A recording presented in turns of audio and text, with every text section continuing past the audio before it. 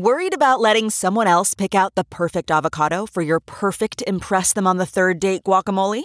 Well, good thing Instacart shoppers are as picky as you are. They find ripe avocados like it's their guac on the line. They are milk expiration date detectives. They bag eggs like the 12 precious pieces of cargo they are. So let Instacart shoppers overthink your groceries so that you can overthink what you'll wear on that third date. Download the Instacart app today to get free delivery on your first 3 orders, while supplies last. Minimum $10 per order. Additional terms apply.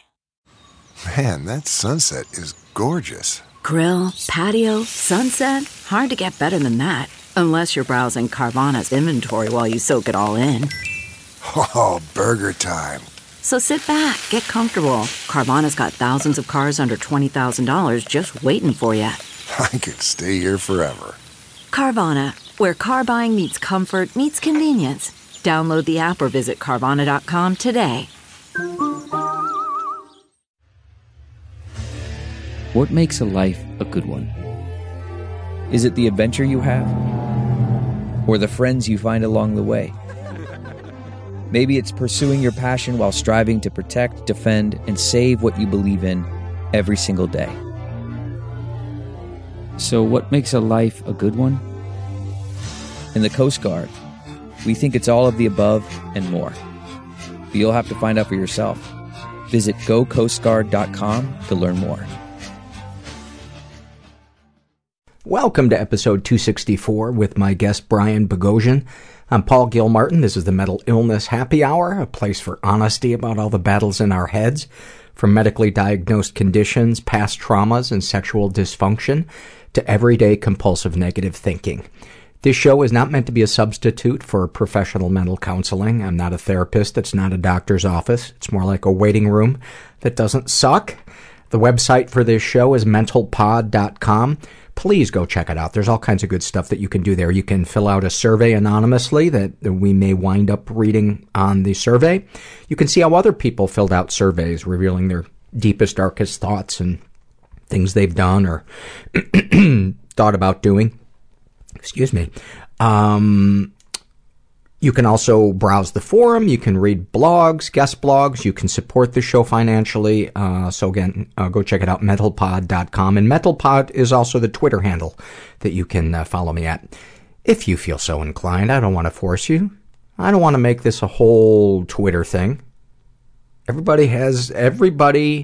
I am pro-choice when it comes to Twitter. There, I've said it.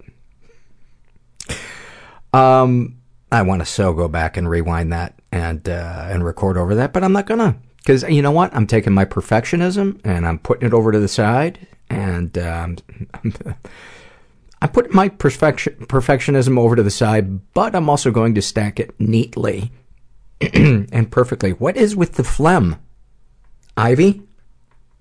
Are you making me? Oh, we are off to a bad start. It is. This does not bode well. You know, I was talking with somebody in one of my support groups yesterday, and I can't remember what we were talking about, but the subject of, one of the things they encourage you to do in support groups is to reach out, make phone calls, accept phone calls from other people in the support group, and basically keep in touch and make sure you're opening up emotionally. And, a lot of the times I don't want to do that. The last thing I want to do is talk to another human being. And it occurred to me that there is just a deliciously underrated moment in society, and that's when you have to call somebody back, and when you do, you get their voicemail. Oh, that is like, it's like walking into just a Caribbean ocean at sunset. Somebody feeds you ambrosia. It's so awesome. I wish I didn't enjoy that so much. I can't recommend this book enough. I've started reading it again in the morning to kind of go with my meditation. It's a book called A New Earth by Eckhart Tolle. And the section I was reading today, he was talking about all we have is the present moment. And it occurred to me that I've just been in this space lately where I am not being present. I'm either thinking about the past or I'm thinking about the future, and I'm not really being present. And I don't know why I share that with you. I guess to remind you how important it is to just not judge the moment that we're in. To just let it be and just say, this is the hand that I am dealt at this very moment, and the only thing that I have control over is my attitude towards it and any action I may or may not take around it. That sounded kind of good. I might have to write that down. I'm going to read a couple of surveys before we get to Brian's interview. Right now my head is spinning, just going, man, this intro is pretty weak. You might want to go back and just redo this whole thing. And you know what? I'm not going to listen to that voice, because even if it is subpar, that's okay. It's okay. So tired of the mean voice in my head. This is Struggle in a Sentence filled out by Sophie. And she she's experienced sexual trauma, and one of the things that she wrote is being so poor, I'm so poor that a sliding scale is too much. Who gets this? No one in my life. Sick of hearing if there's a will, there's a way. What do I choose? Feed my cat or therapy with my lousy $5? And the thing that I wanted to suggest to you, Sophie, is the Rape and Incest National Network. Try contacting them, because I have the feeling that they may be able to hook you up with some type of trauma therapy that won't cost you anything. I could be wrong, but I just wanted to put that out there for you. Hopefully you're listening to this episode. This is, there's also a good chance you listen to the first 2 minutes and the mean part of my brain is right, and you gave up on the podcast and abandoned me. You know what? Fuck you, Sophie. I don't need you.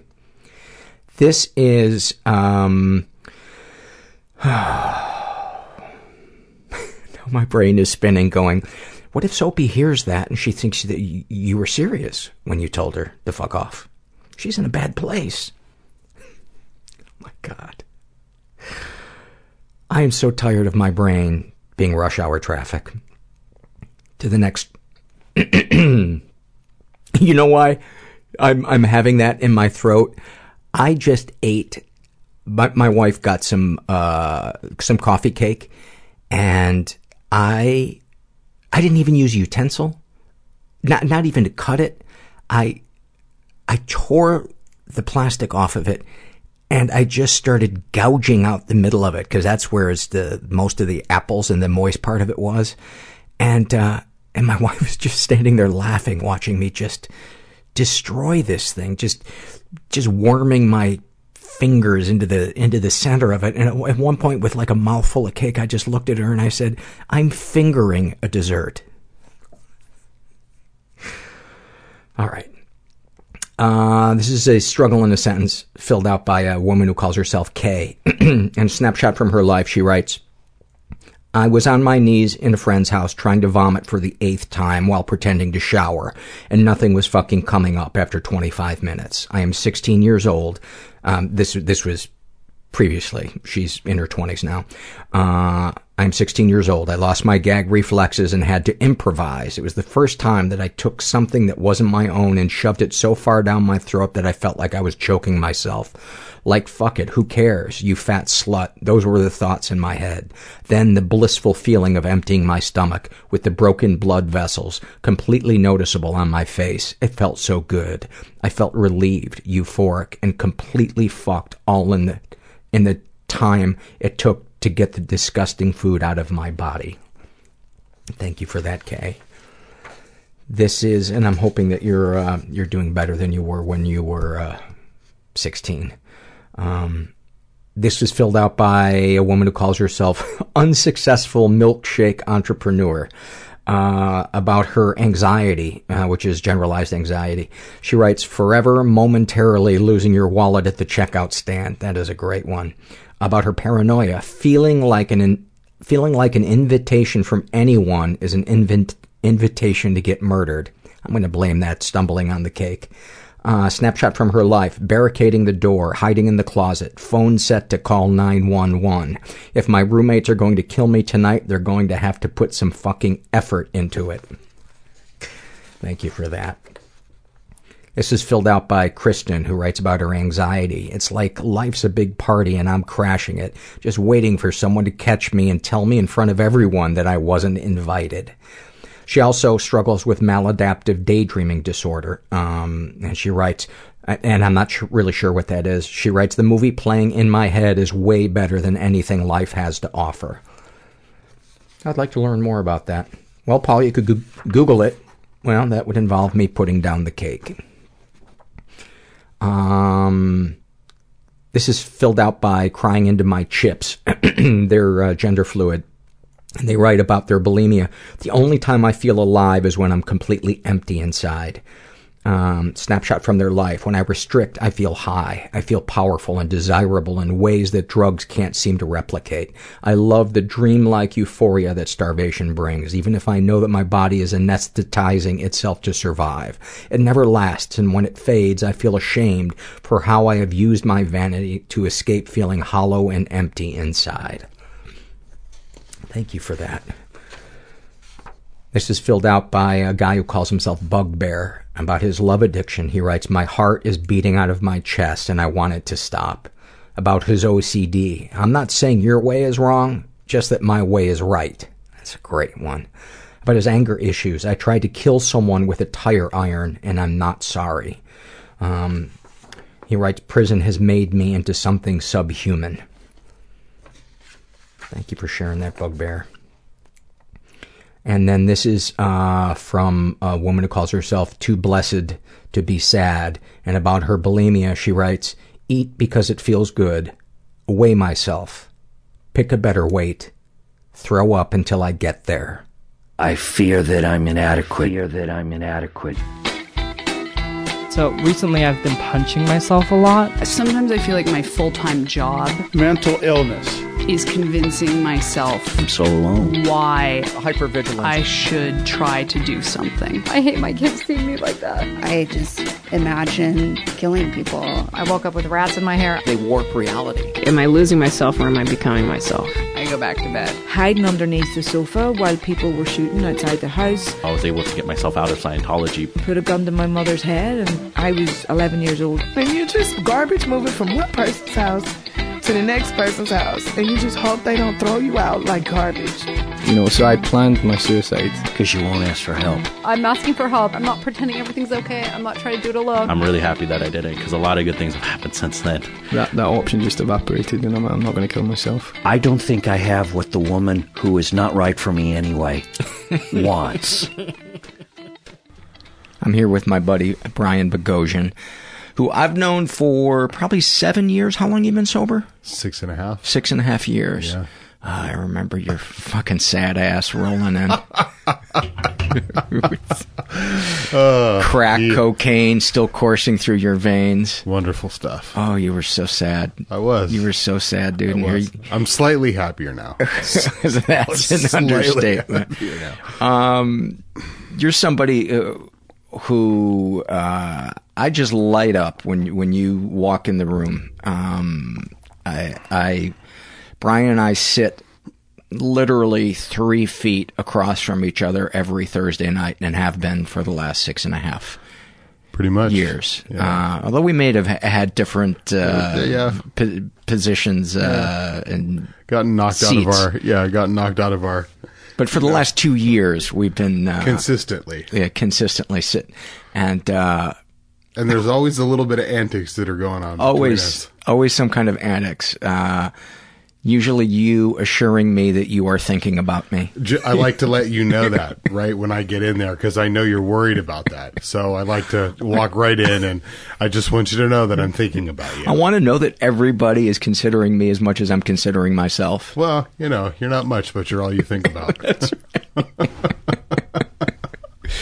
right. So I know large chunks of your story, but I thought it would be nice to record and just you know what? I'm going to turn your volume up just a tad. Give me a level talk. Hello, test 1 2, test. Am I good? Yeah, that's better. Closer? Yep. Yeah, no, okay. That's good. Perfect. So you were born here, and how old are you again? I'm 38 years old. Okay. And I got sober when I was about 32 and a half, somewhere around there. And I was born a pretty little Jewish girl from the Valley. And I was born at Valley Press over here. And I come from two pretty good people on the whole. My father was a Turkish Armenian immigrant who came to this country when he was 17 years old, with $75 in his pocket. And what year was he born? Oh God, 74. He just died 66, 50 something or other. So his parents experienced the genocide. Actually, oddly enough, what I learned, my dad didn't talk about his past. I don't know a lot about my father's family. I learned from, my dad's in the jewelry business, and, there's some people in downtown LA, some diamond setters that knew my dad from the old country since they were kids. And I actually learned more about my family from them than I did from my own Isn't father. That a funny thing? A lot, especially with a lot of dads, they just don't. I didn't even know my dad was in the Air Force until like 2 years before he died. Wow. Yeah. Wow. Yeah. I heard, somebody else that you had on the podcast, that we know.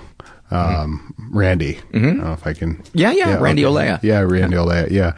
And him talking about how his dad didn't really, he didn't really know anything about that, about his dad and where he came from and all that. And it's interesting. I've listened to your podcast, and I've had a lot of realizations about things that I kind of knew, but I think hearing some of the other people and other guests and some of the other guys that we know, that I know that you've had on the show, just kind of helped me validate some things that, like, it's okay to think that thought or those feelings that are maybe not the most desirable thing to think about your mom or your dad. And not to say that, I've heard things that have made me think they're bad people, but, there's stuff, there's stuff. And I like to say that it's the reason that we examine that childhood stuff isn't to punish our parents. It's to give weight to what happened to us, so we can stop beating ourselves up. Yeah. So we can start to heal.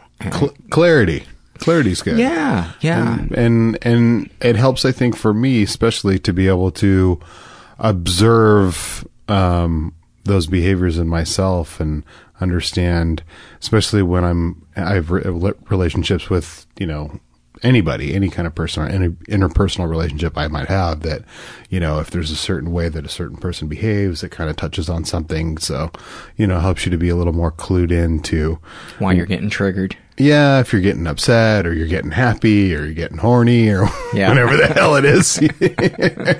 So what are the things that have triggered some thoughts, things that you've gotten some more clarity on?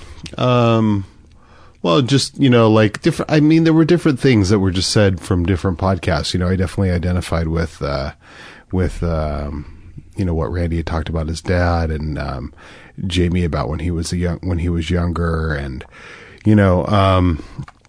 my mom, I think, I agree with, it's been said on here before, but, my parents, I think, did the best that they knew how to do. I don't think that they were dealt the best hand either. And their generation was not taught tools. I think our generation, they're more available. They're still, I don't think, taught in a way that we teach kids math or English, and we should. Right. But go ahead. Yeah, no, I agree. So it was that old,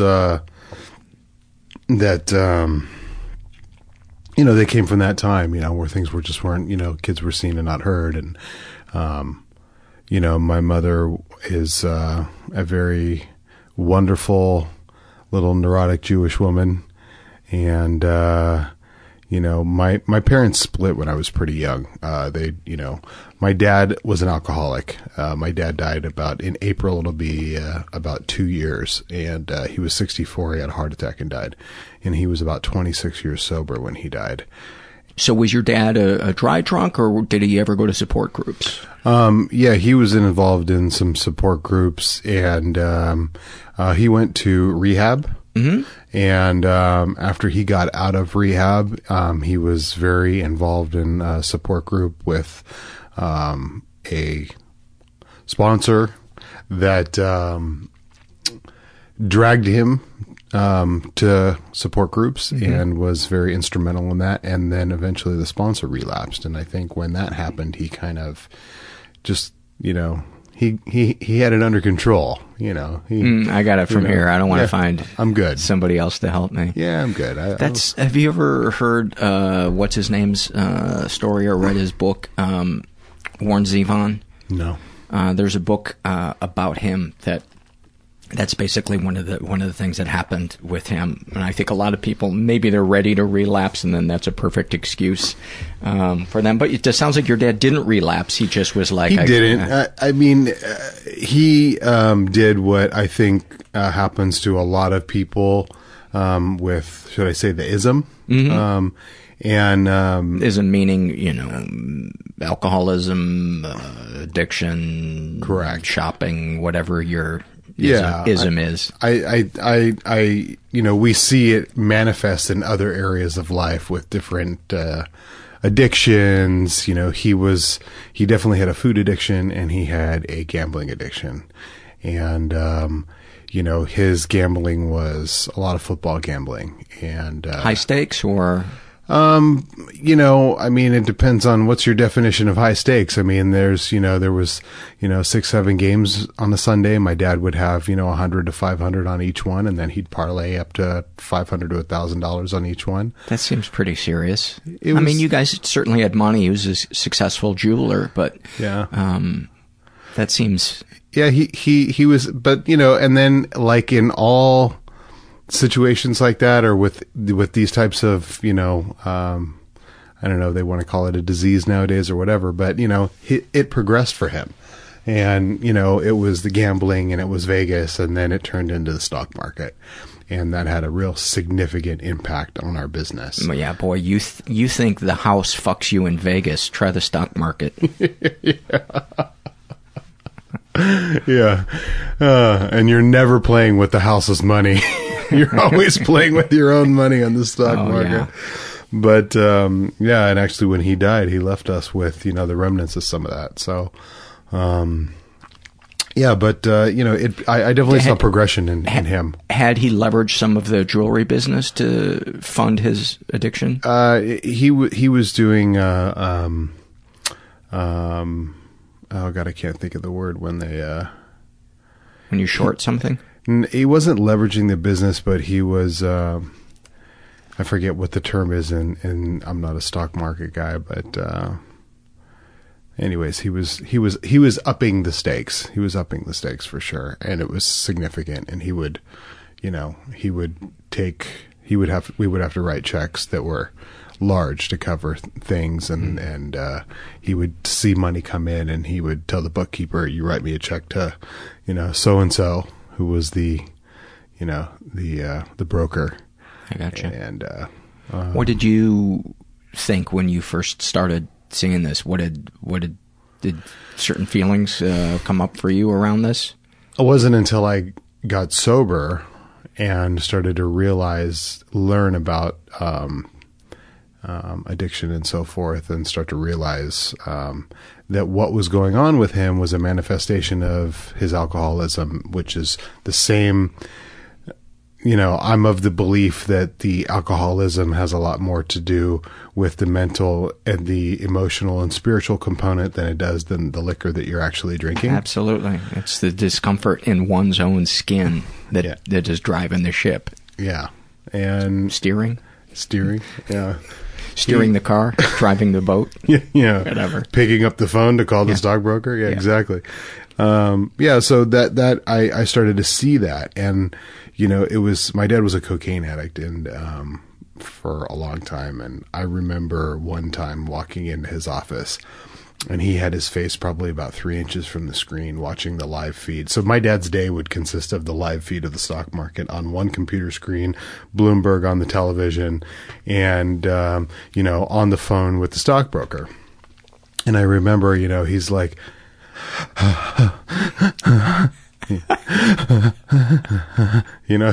he's like 3 inches from the screen, and he's quivering, like, every time the numbers go up, it's like he's taking a hit, and and it was so clear to me. I'm like, wow, like, put the straw down. It was almost like, a crackhead who had been on a run for 3 days, where you're like, okay, it's time to put the pipe down. The dealer is even telling you to stop calling, Do you know how much money I would pay to see footage of you walk in behind him with an air horn? It would have given him the heart attack that ended up killing him. That's for sure. You would have saved your business money. I would have. I should have. The most valuable air horn. I should have talked about this years ago with you. But the problem was you weren't that important to me then. So you're much more important to me now, and I share it with you. So now I'm here. So that's wonderful. What did you think and feel when you walked in and you saw just what an adrenaline junkie your dad was? It was eye-opening. That's when I realized, and were you smoking crack during this time, or this is after you got sober? This after I got sober. And it just made me realize how he wasn't, he wasn't in the practice of recovering anymore, he wasn't making things better. There was no effort on his part to grow spiritually. I think that's the big component, I think, is what I'm more in fear of anything is not necessarily a drink or a drug, is to stop growing spiritually. And for people out there that aren't familiar with addiction, one of the biggest casualties of untreated addiction is perspective. And, the fears grow, the anger grows, the resentment grows, and that's one of the reasons why people go to support groups a couple of times a week and stay in touch with other addicts, is so that you can keep your perspective in check. Because if you don't, then the fear starts to build up, and then you need some type of something to numb out. And your dad, it sounds like, that was just a classic case of. I think also too we. It was told to me that the brain that I walked into support group with was the same brain the day before I got sober, was a brain that was saying, hey, pick up that crack pipe, smoke some crack, things will be great. You'll be good.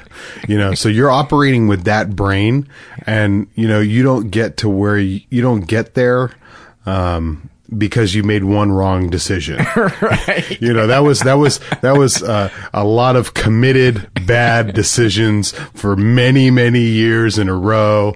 And, I think that same brain still kind of operates, but we're able to change the perspective on what the right thing and the wrong thing is. Yeah. So,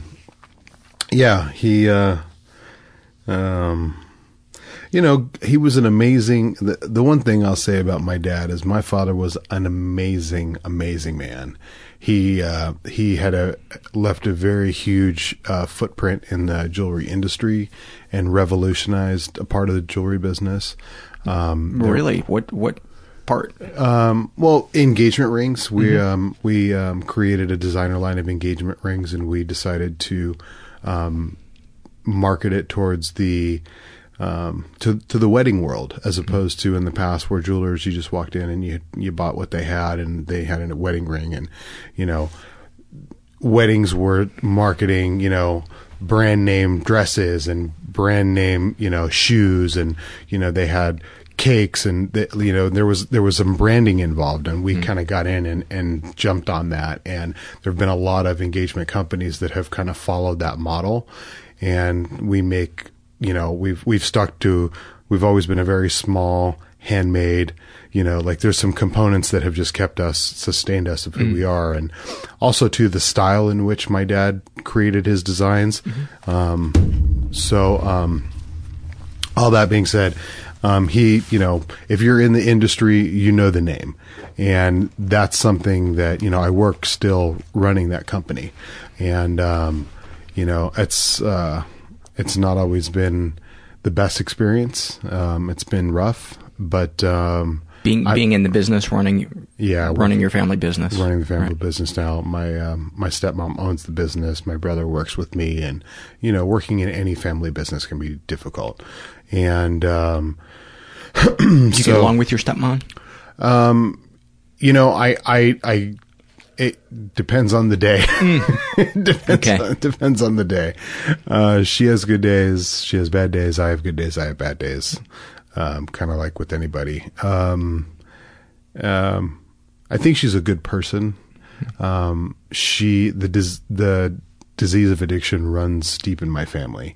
I have a younger brother who's 25 years old who's a heroin addict, and she is, if there was a way to describe, like, she's like an active crackhead, but in her, you know, her disease is my brother.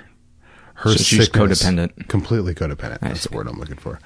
And it can be every bit as destructive as somebody who is. She's a major enabler. Yeah. Major enabler.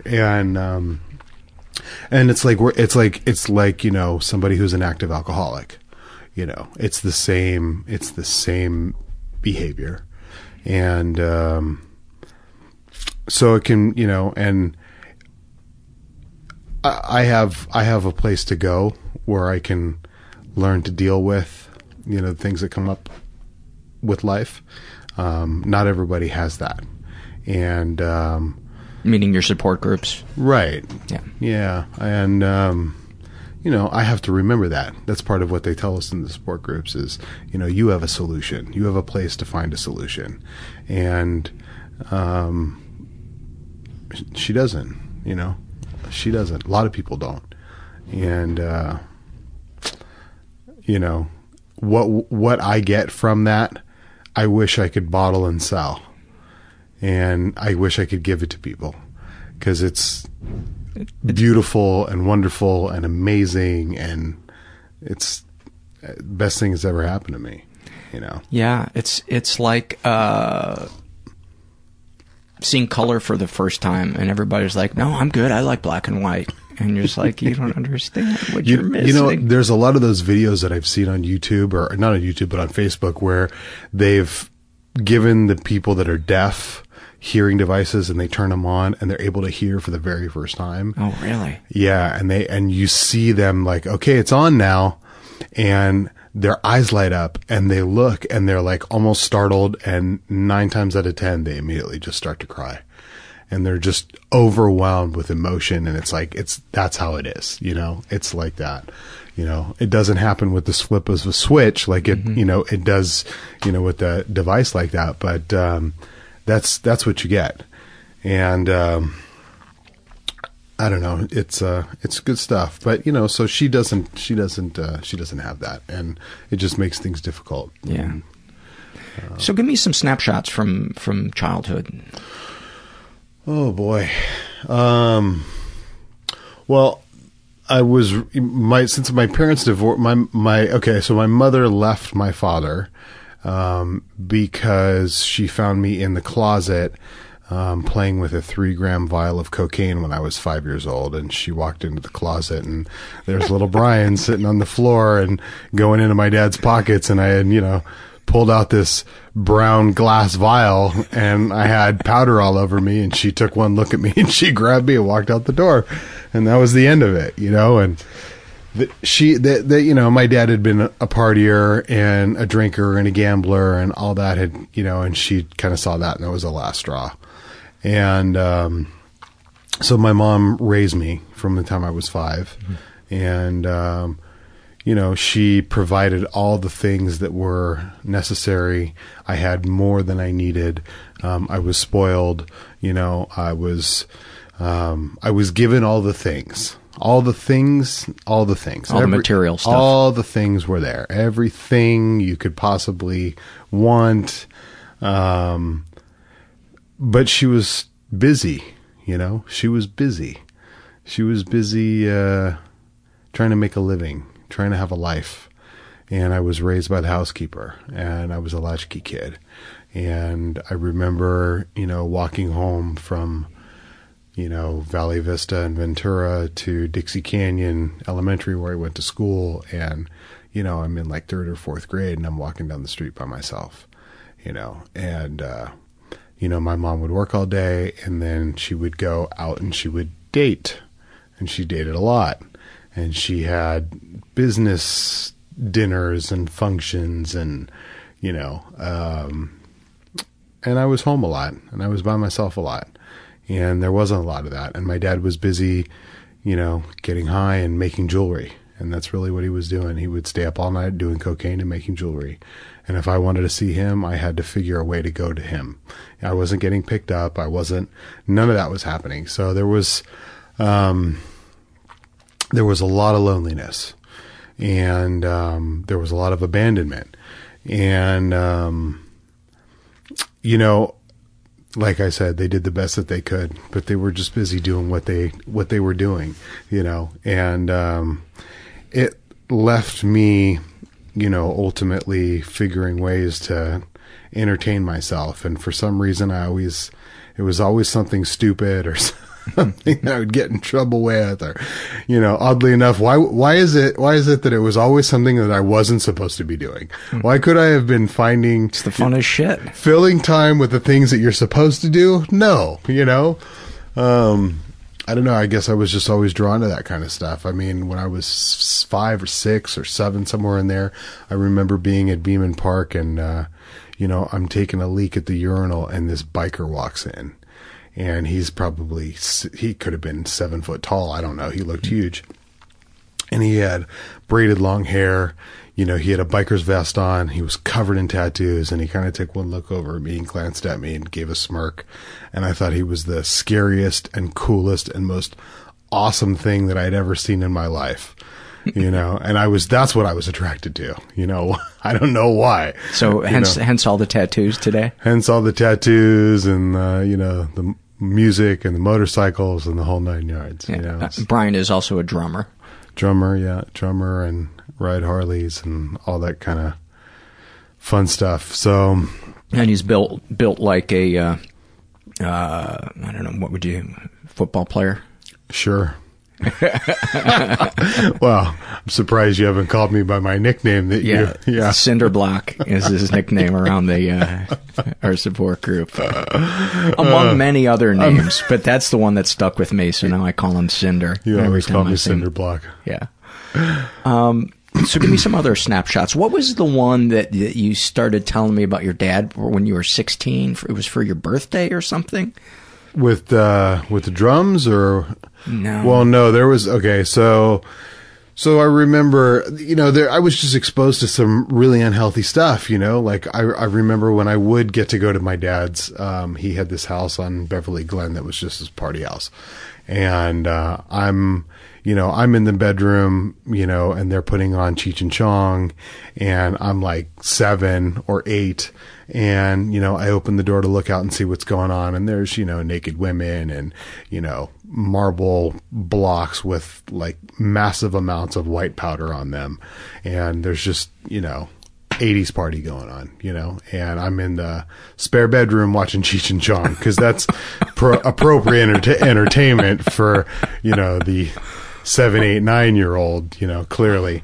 And, I remember one, snapshot. I remember one morning, being downstairs, and, when you're a little kid, you wake up early to watch cartoons, and, I was bored, and, there was this little rectangular package, orange package, and there were these little thin weight little papers in there, and somehow intuitively I knew that there was a gummy, edge on it. And so I started licking these things together, and I made this like elongated sheet of paper, and I'm drawing on it and making, doodling or whatever. And, I'm looking up at my dad, and my dad's standing there, and it's like 6 o'clock in the morning, and he's standing there in a t-shirt and his underwear, and he's cooking some steak and eggs, and, I've got some Matchbox cars, and we're playing Matchbox cars on, and, he was just coming down from a night of partying, and, I think it was watching his kid draw on rolling papers. Yeah, did he notice that you were doing that? No clue. Okay. He had no clue. And I didn't know what they were until, snap forward to 14 years old when someone says, let's roll a joint, and they pull out these orange papers that have the gummy shit on it, and all of a sudden, oh, that's what those were for? I got it. It's clear. Got it. Pop was smoking dope. Got it. Good stuff. And I was playing with zigzags. All right. So, my dad had a friend of his that had a boat, had a big yacht, and we decided, I guess, probably high in a moment's notice, let's go on the yacht, So I think it was a Sunday, and you were how old at this point? Must have been 7, 8, 9, somewhere in there. Okay. So we get on the boat, and the drinks they're drinking, and I see the cocaine on the little marble tile thing in the little galley area, and next thing you know, the tops come off, and there's these big-breasted women, and they're on this boat, and they think it's hilarious to grab the kid by the ears and bury my face in their breasts, and all this kind of stuff. And I'm like, I remember just being so scared and embarrassed, and I thought like I was going to get in trouble, because my mom was like, was the authority figure. And your dad was okay with all of this happening? Oh, it was, when my younger brother was in his, early 20s, he took him to Marbella to go to a whorehouse, that's, that was my dad, It's so fucked up, dude. That is so fucked up. Imagine if the sexes were reversed and you had been a little girl. Could you imagine? Yeah.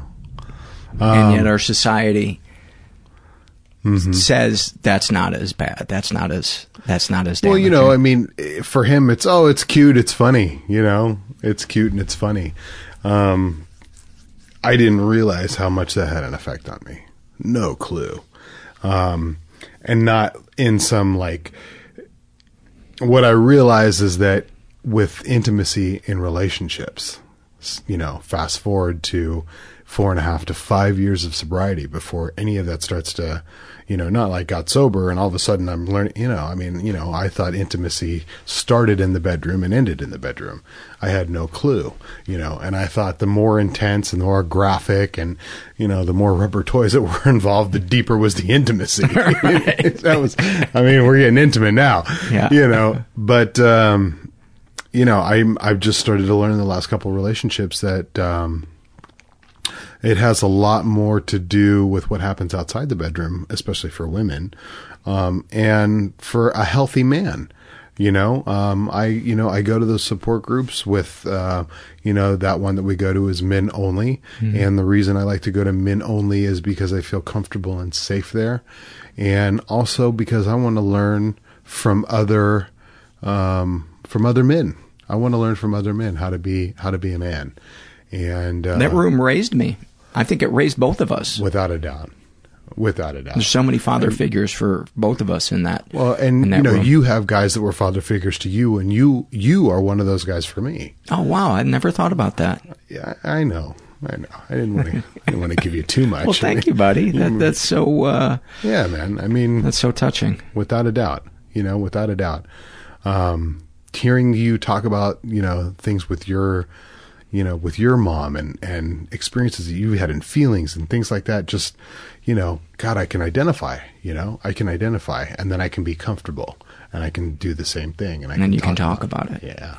That's the biggest hurdle. How do I talk about this? How do I even begin to make sense of it, to talk about it? Yeah. Just to put the words together is it's just so much easier to numb ourselves than to try to put together this jigsaw puzzle that is crazy. Do me a favor, turn around and close the door. I think we got visitors. It's the ghost of your dad with some hookers.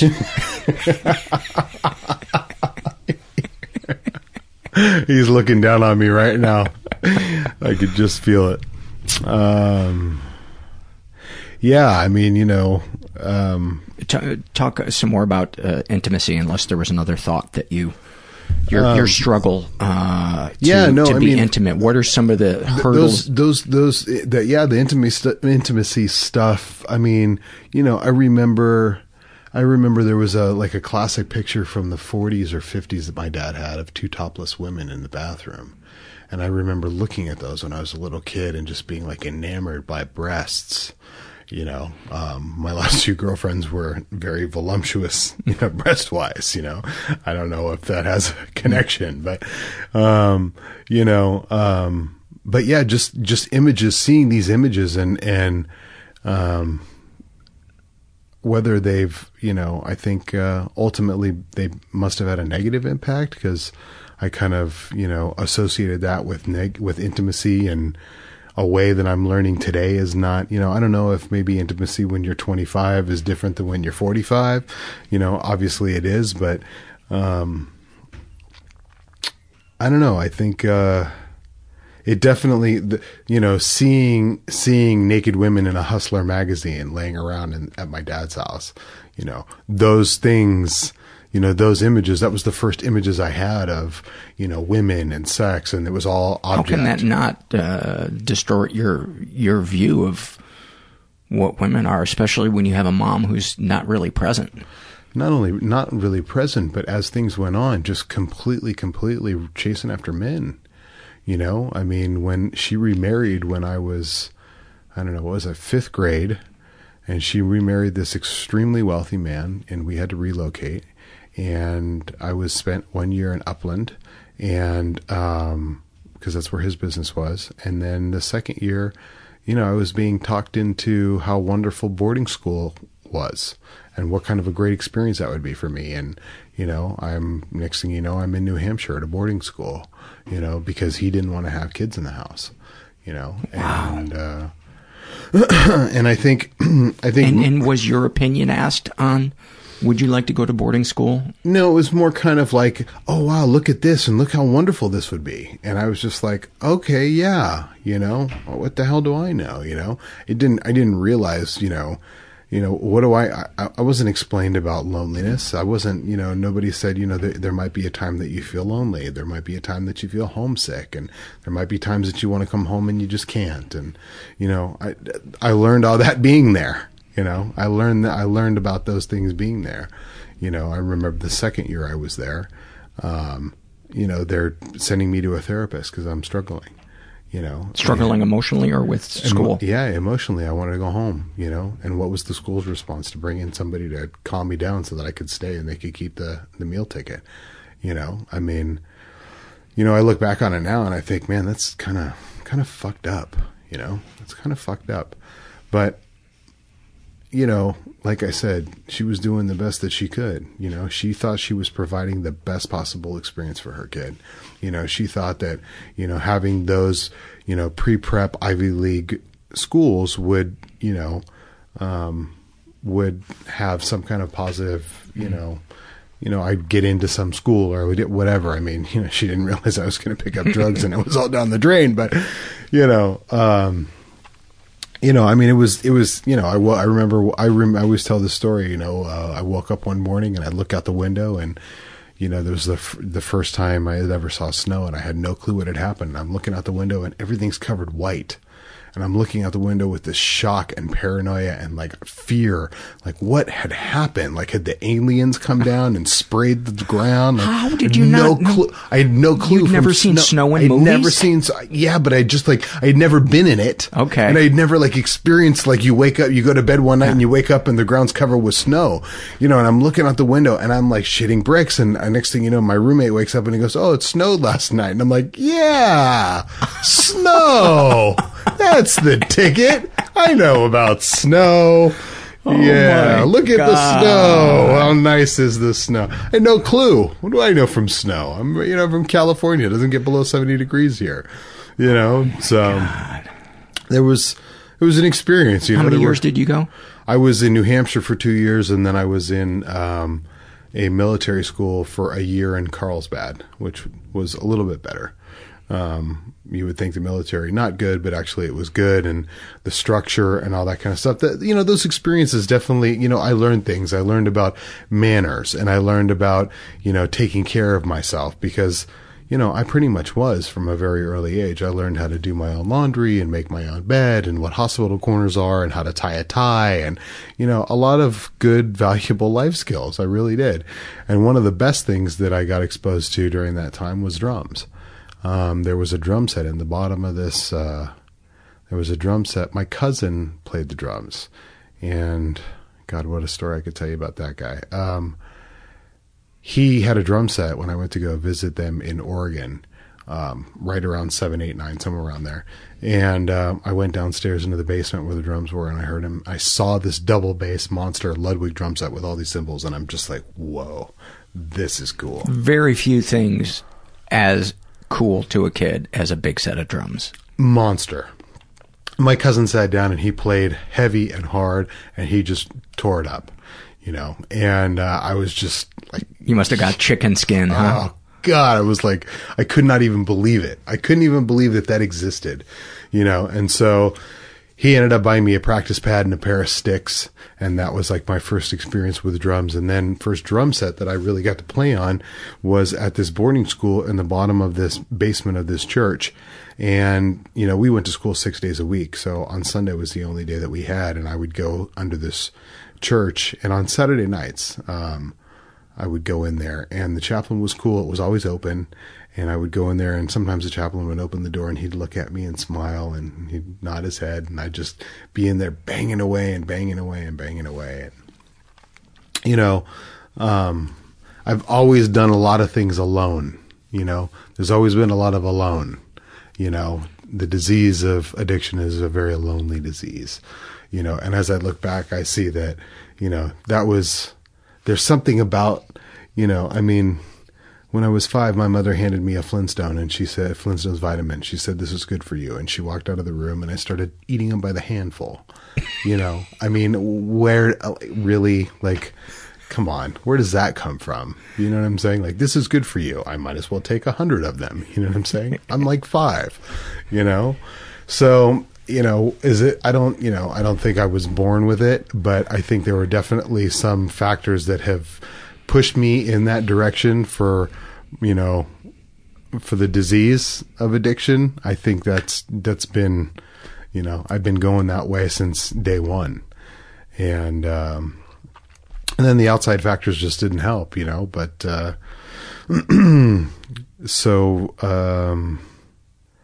yeah, there was... You found your love of drums. Found my love of drums. And so the boarding schools ended. She got divorced. And during that time, she had bought a house in Palm Springs. And so we kind of ended up in Palm Springs, Palm Desert, actually. And I went to public high school at Palm Desert High School. And the bad kid in the country club where I lived, yeah, it was rough. I mean, yeah, it was ridiculous. When she was married to this guy, there were ski houses and limos, and, you know, it was ridiculous. So, you know, I end up in this country club, and there's this one kid in the country club who's kind of, you know, he's the bad kid in school, you know, and because he doesn't wear an ascot. Right. So, well, no, this is public school now. Okay. So we don't have no more ascots and uniforms, right. But I kept all that shit, you know, for a long time. But, I remember coming home on the bus, and I'm looking in the back seat, and, he's got this bag with these 3 little green footballs, these tiny little green buds. And, I was like, oh yeah, that's cool. That's pot.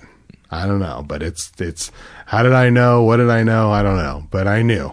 And, we went back behind the tennis courts and, he had a pipe that he rolled up out of tinfoil, and, we took a couple hits, and, I was scared and thought I was going to get busted, and, I got queasy and sick and a little high, and I could not wait to do it again. Yeah.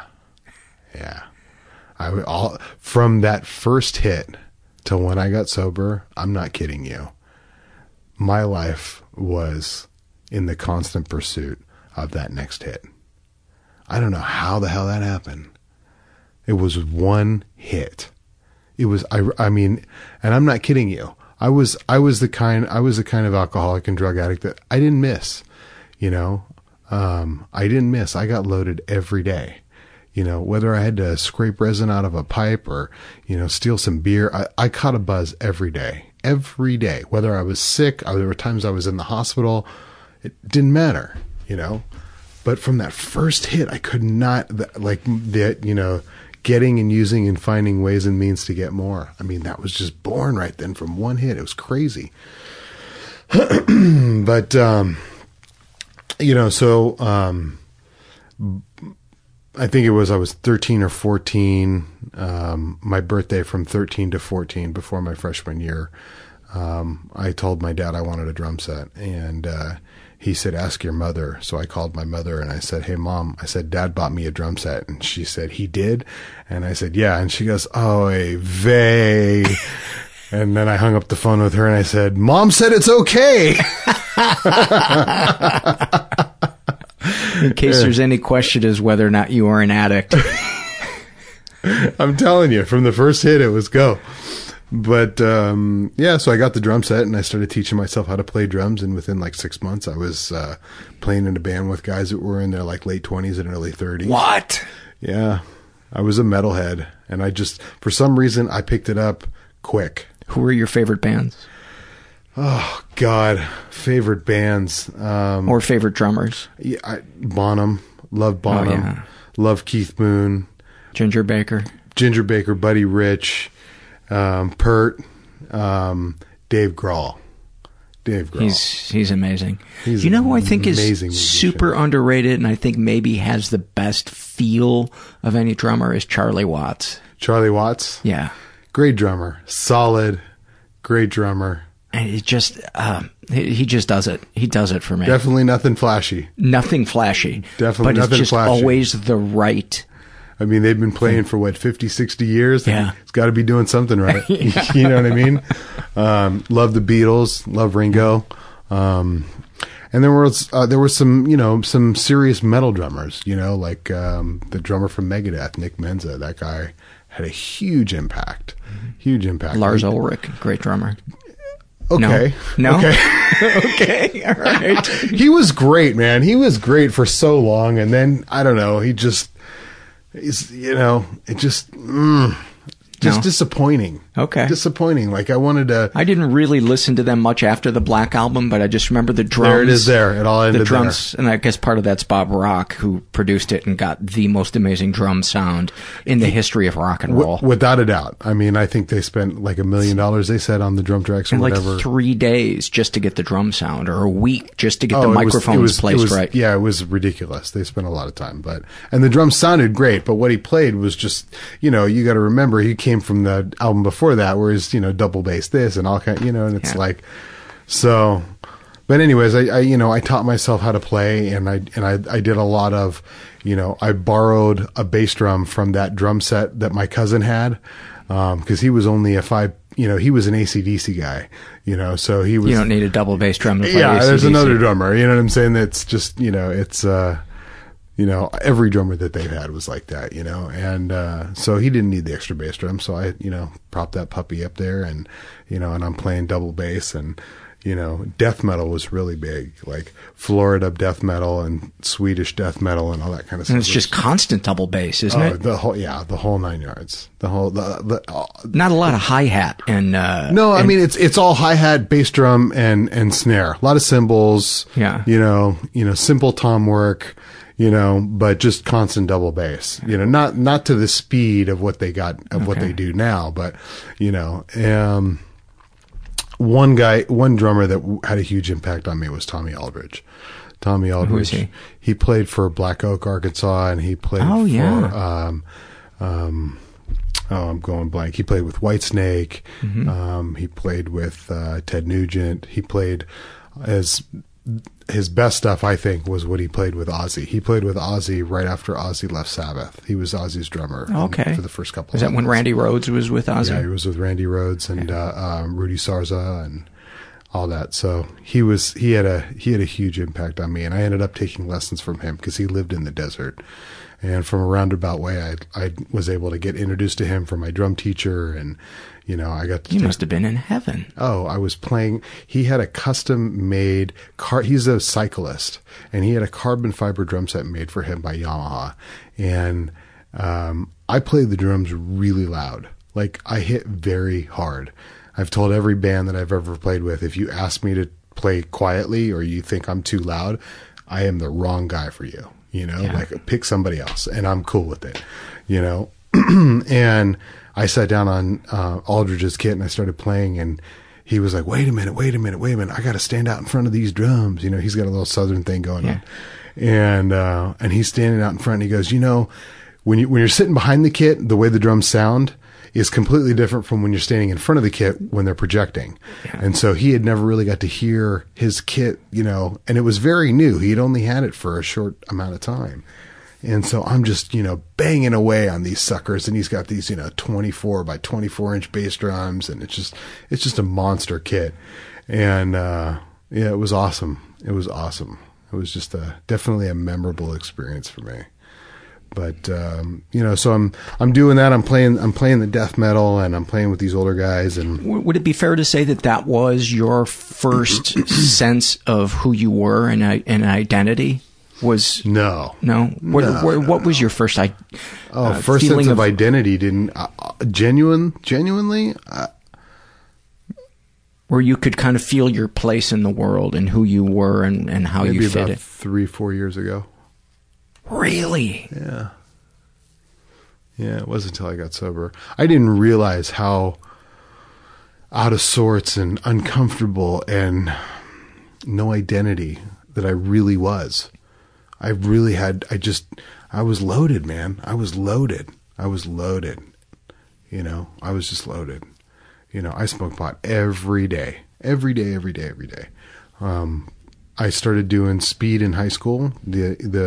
Some of the older guys introduced me to a little bit of speed, and I went from sniffing it to smoking it to dropped out of school and in rehab at 17 really quick.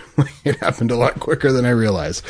And so stimulants are mostly your thing more than... Yeah, stimulants. I mean, I like the opiates too. They're a great way to come down after you've been, going high for a long time. It's, you got to come down. See, a big part of my story is that I was very able to maintain. I was able to show up for work. I was able to make you and everyone in my family think that I was just okay, just keeping it together enough to, not fire off any alarms.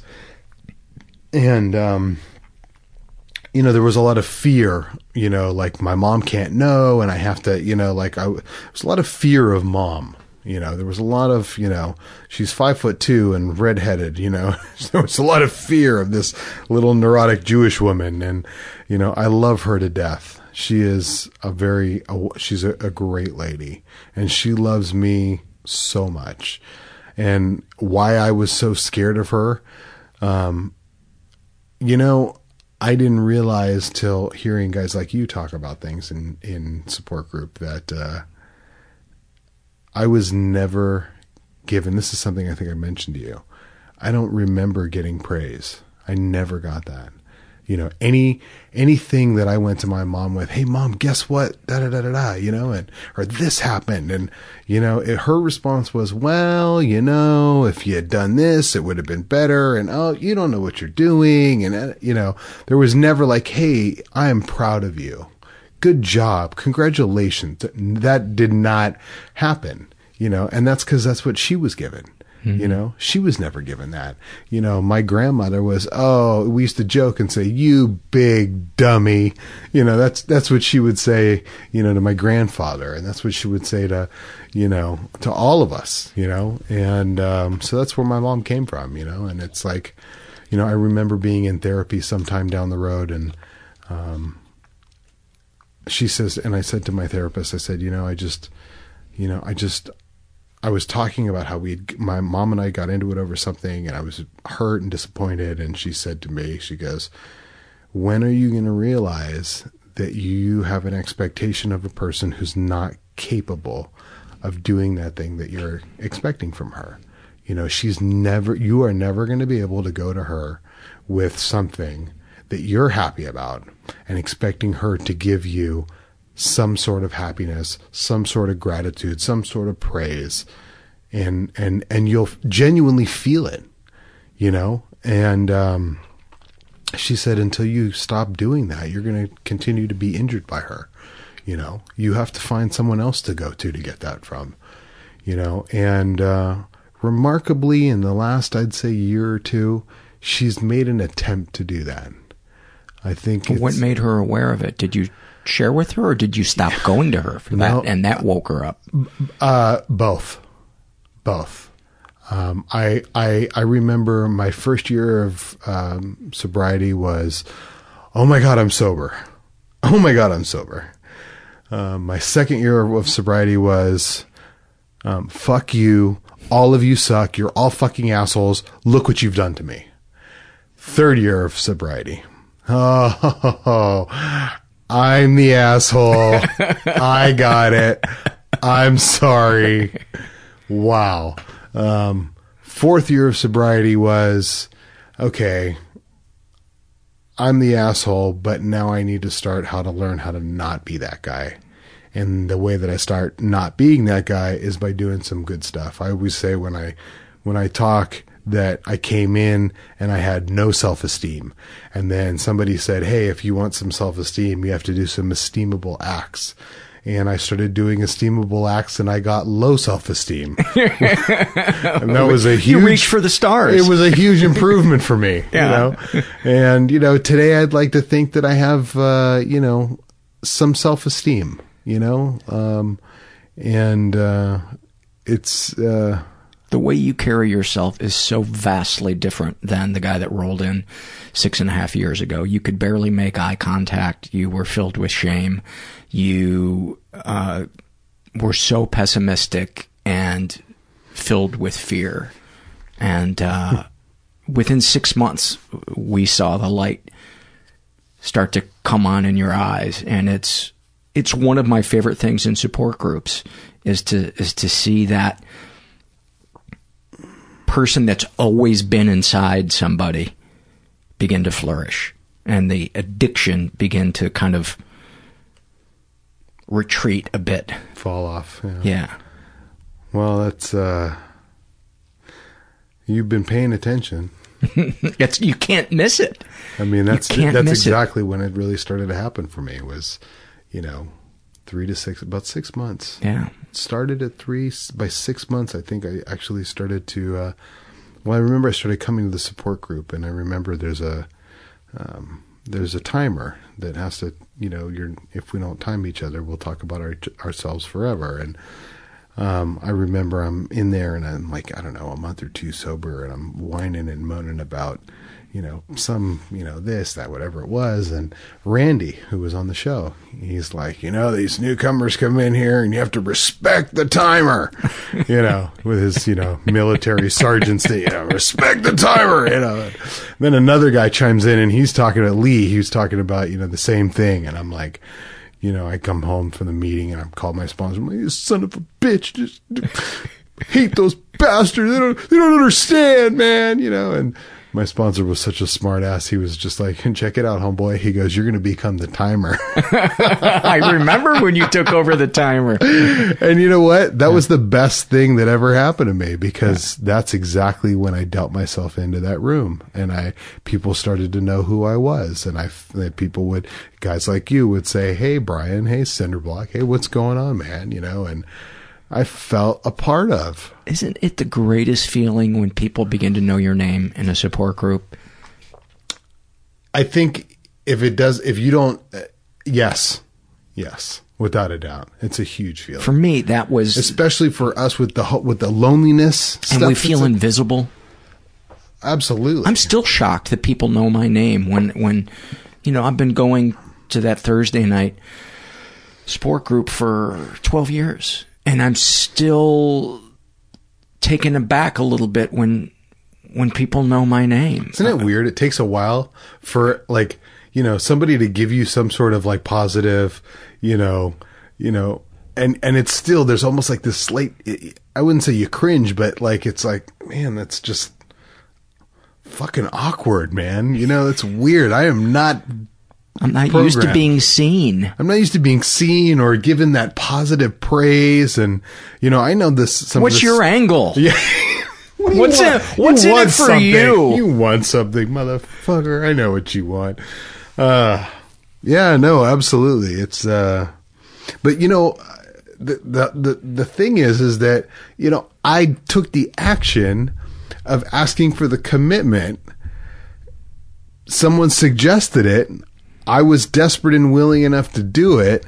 And that's what the whole support group, that's how it works in a nutshell. And, it drives me nuts when people come in and, they say, oh, it didn't work for me. And, they didn't do what was asked of them. They didn't, stick their hand out. And, if you were drowning in the water, would you put your hand up over the water and say, throw me the life raft? That's basically what you have to do. That's when it changed for me at that Thursday night group was I was sitting in the back with my arms folded because nobody knew my name, and being resentful that guys were calling on each other.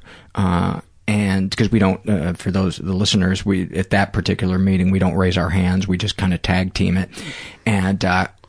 And then as I began to do the work in the support group, I realized, well, my part in it is I'm not making the effort. Sure, it would be nice if everybody came up to me and asked me what my name was and started calling on me. But, a part of life is you're going to deal with the hand that is dealt. And so I started going to dinner with them, just invited myself, and sat down at dinner with them at the place next door before the meeting. And within 2 weeks, they knew my name. And within 3 weeks, they were calling on me. And I went from, I fucking hate this meeting to, I can't wait for Thursday night. And that to me is alcoholism in a nutshell, drug addiction in a nutshell. Priceless. That feeling is priceless. It's amazing. It's amazing. The thing that you were just talking about with the willingness, and I get emails sometimes from people that have a loved one who is deep in their addiction, and they want to know what to do, and they want to try to fix that person. And the willingness to do the things that you did are, I'm sure, a direct result of the desperation you felt because you could see that you were at the end of a dead-end street. What does Coach say? You can't coach desire. Yeah. You can't give someone desire. You can't show somebody desire. That has to just come on your own.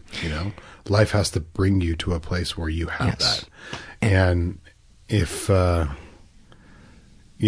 back to my stepmom and my brother. If you're enabling somebody, they're not gonna feel the full burden of their decisions. I think the whole tough love thing. Some people say, does it work? Doesn't it work?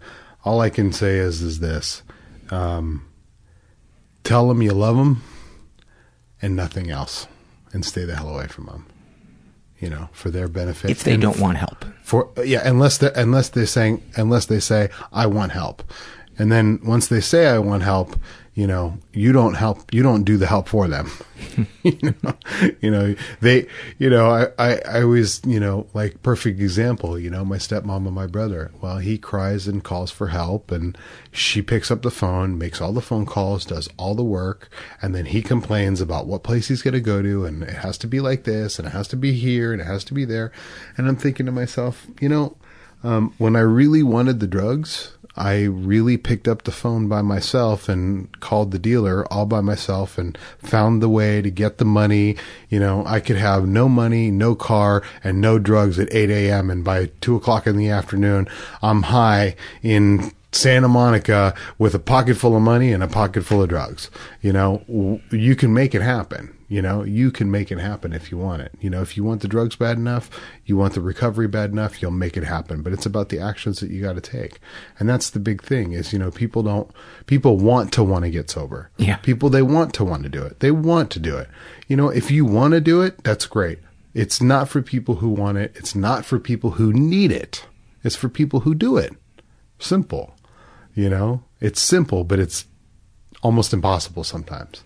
Give me some snapshots of your drug addiction leading up to your bottom. Okay. I mentioned 17 years old, rehab, dropped out of high school, went to rehab, got out of rehab, was in LA, in a sober living, adolescent sober living. This is important. I'm at this adolescent sober living house, and I get loaded day 3. All of us are getting loaded. One kid actually has a sponsor. He's getting loaded, but he has a sponsor. So I had my stepmom's van, and I was the only one who had wheels. So we all hop into this, Toyota Previa van. We called it the Starship Enterprise, and we're off to the coffee house. And we get to this coffee house. It was over off of Barham, and there was no Starbucks and stuff like that. It was just this was. So we get there, and this dude who must have been about 6'5", 6'6", he stands up, and he's got a tank top on, and his sleeves, he's got half sleeve tattoos, up to his elbows on both, black and gray. And he gets up, and he kind of looks back at us, and we're at the back of the coffee house, and he's in the front, and he comes walking out, and all I remember is he had an orange Rambler, and he talked for about an hour straight, and I was just kind of like a little bit in awe of this guy, So I end up looking for speed. What was he talking about? Don't even remember. No clue. I know that we were there, and he was talking, and he was one of the guy's sponsors, and that's about as far as I remember. Oh, so he was a sober guy. He was a sober guy. Okay. Yeah, he was sponsoring one of the guys from our house. I see. And who was getting loaded. Mm-hmm. And so I'm out one day, and I'm looking for crack, or I'm looking for speed. Mm-hmm. And homeboy says I got crack, and I said, well, that sounds great. And so crack will always do in a pinch when you can't find speed. It's like I'll settle for it. Yeah. I think Dolly Madison said that.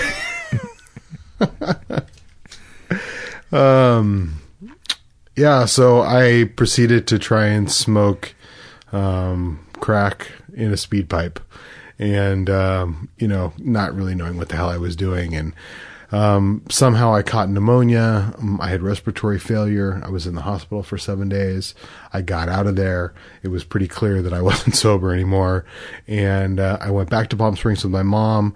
I needed some time to recuperate. I was physically pretty devastated from this pneumonia thing, and Why? I'm sorry to interrupt, but why can't you smoke crack out of a speed pipe? I've never smoked either, so you can. It's just not the best way to harsh. do it. Yeah, it's brutal. Okay. Yeah, it's really harsh, and it also the heat of the glass, I think, melts it out too fast, and it goes in. It dissolves too quickly. With the speed, it takes the heat, and it just, smokes up the other one. It just it goes to liquid, and it's gone in seconds. I see. And also too, it's like running all over the place because there's no Brillo and, all that kind of nonsense. So not to get technical, but I'm so glad I never tried crack or smoking speed. Great stuff. You so missed out. You should totally go back. Anyway, so I'm back in the desert. My mom says I'm going to San Diego for the summer because the desert's hot. So she says, you got to get a job. And I get a job at a Jewish community center as a summer camp counselor. And this was a lot of fun. Summer camp counselor, cute girls, everybody's partying, smoking a lot of pot. And I'm thinking to myself at this point, I'm like, as long as I just stick to the pot and maybe just snort some drugs, that, I got, I sensible. Just, you're nothing if not sensible. We switch from, scotch to brandy, from beer to wine, as long as I don't smoke it, I'm okay, all that rationalization or whatever. So I did pretty well there. I looked like I was doing pretty well there. I got the job, did well. They asked if I wanted to stay, give me a full-time position. I decided to go and try some junior college. And so I'm down in San Diego and I'm doing that. And I found a punk rock band to play with. And they have they're like jocks and all that kind of stuff. So they had all these chicks and like lots of friends and so next thing you know, there's lots of girls around and there's lots of friends and, I'm snorting cocaine and drinking Jack Daniels and playing punk rock and having a good time. And it was fun. It was a lot of fun. That was the fun time. That was the fun years. Now, let's not get it twisted for a second. I was always the guy who was up till 3-4 o'clock in the morning, getting one more bag. I was always, everyone else, snorted a line or two and just kept drinking where I'm like attacking the cocaine, and, but that was management for me. That was good management. I was keeping it under control. And eventually made friends with a kid whose uncle was in the cartel in Tijuana, and he used to get driven around by a couple of large gentlemen, and whatever we needed, he just wanted to hang out with young kids by the beach and girls and stuff like that, and so I'm doing a little bit of sales at this point, and I'm selling. I'm working at the summer camp. 5 and 6 year olds. I'm teaching preschool, right? And I'm selling cocaine to the parents.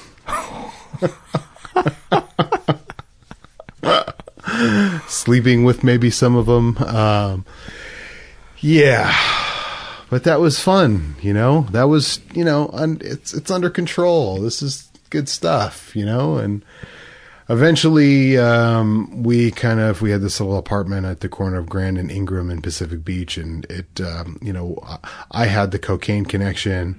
One guy was a DJ, before you know it, it was just Party Central, and the landlord said, you're the only one who pays his rent on time, but, you gotta go. And so I told my dad I was moving, I was going to find another place down in San Diego, and he said, it's enough of that shit. I want you to come to work for me. So, he offered me a good salary, and it was a lot better than eating bean and cheese burritos on the beach. And I came up there and, I started learning the jewelry business and, working, cleaning the toilets and, I started from the bottom, and, I started, assisting our production manager. And at that time, our business was thriving. We had, over 20 employees and, wow. Yeah, we couldn't even produce the merchandise fast enough, and, and then I get back, and I'm still just snorting it. I hadn't gone back to smoking any hard drugs at this point. Pot every day, pot every day, all day, every day, multiple times a day, 5-6 times a day. Would you hide it from your dad? The pot? Yeah. I wouldn't smoke it directly in front of him, but, you can only walk in the door, you smoke 4 or 5 times a day.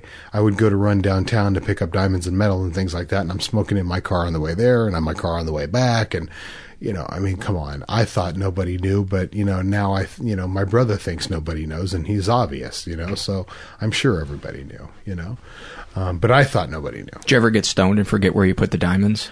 Actually, luckily, no. I did not. The diamonds were expensive enough that I remembered where that shit was. Okay. Maybe some diamonds got used to make some things that weren't supposed to be made, but that's a whole nother story. But, and then, one day I run into a friend of a friend and he teaches me how to cook up, cocaine.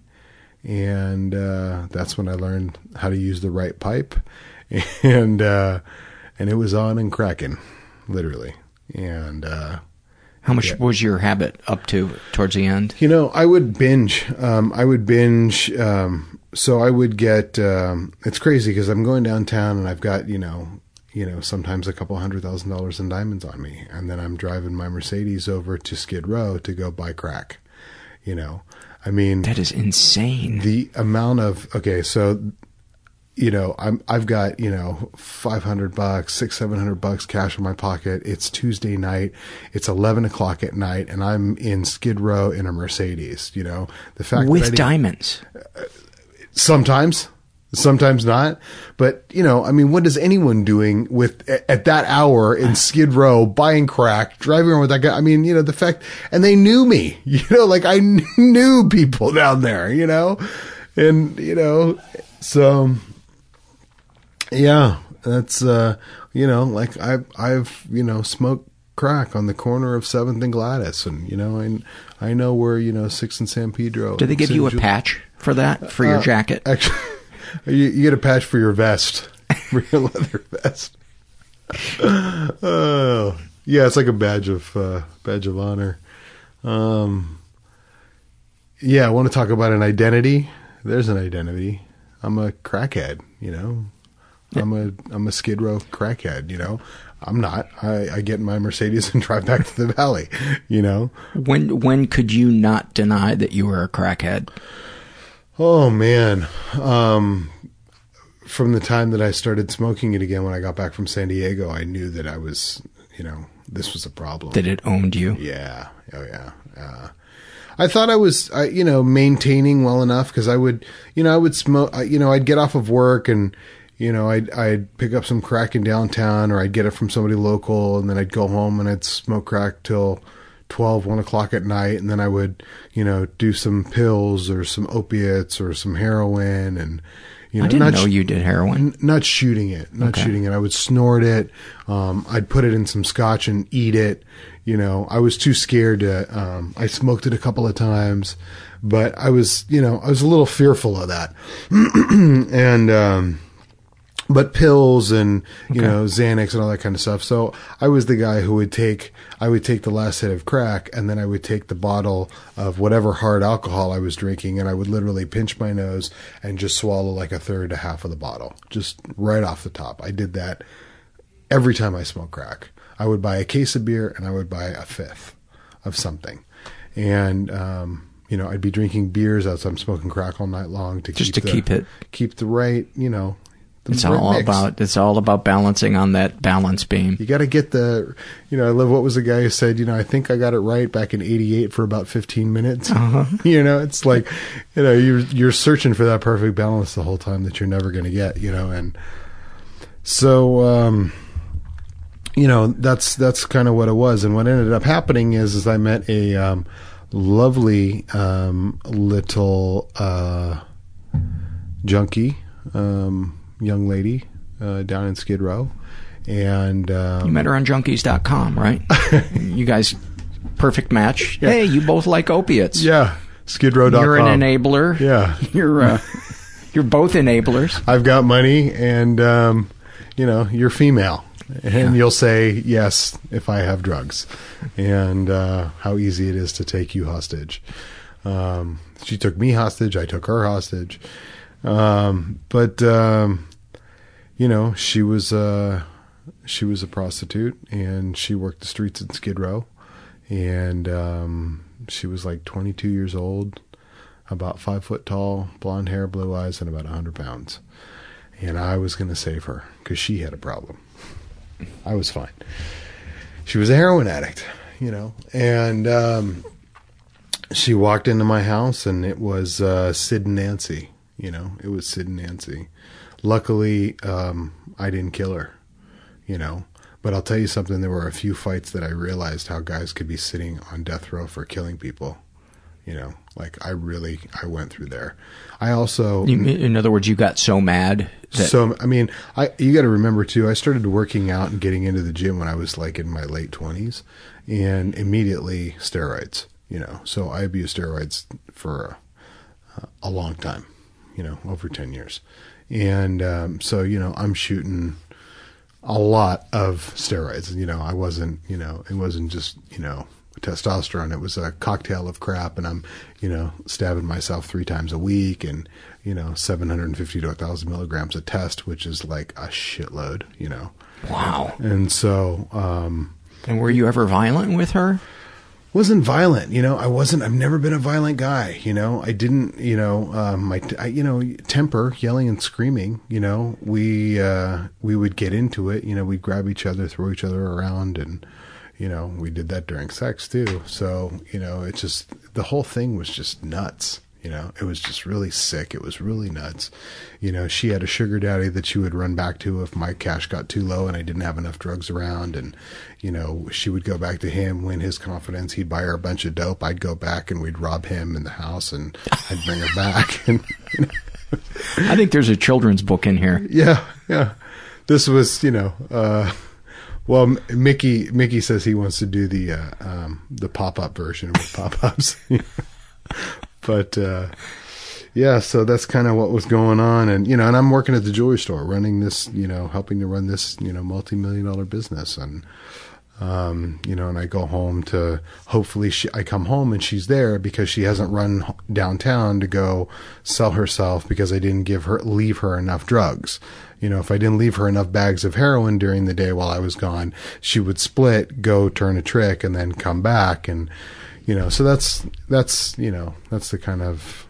what it kind of looked like. And I remember what ended up happening was, she's in the bathroom naked, crying, and I have white tile in the bathroom and it's covered with blood, and she's naked. She's got the shower on and she's got a heater in there because she's trying to get warm enough to find a vein, and she's stabbing herself and she can't find a vein, and she's hysterically crying.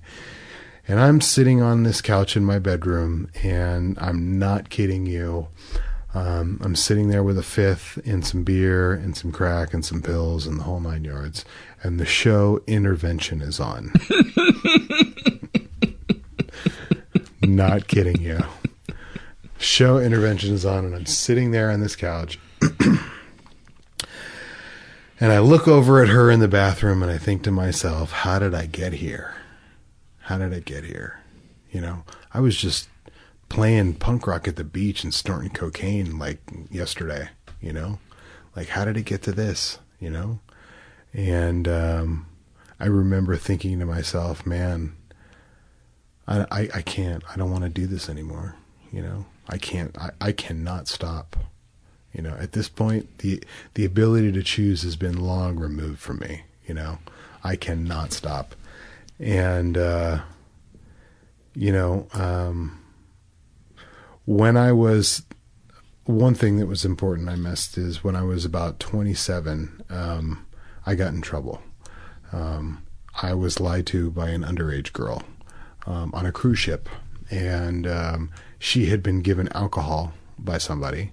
And according to the law where we were in the Mississippi River, underage and alcohol and sex equals rape.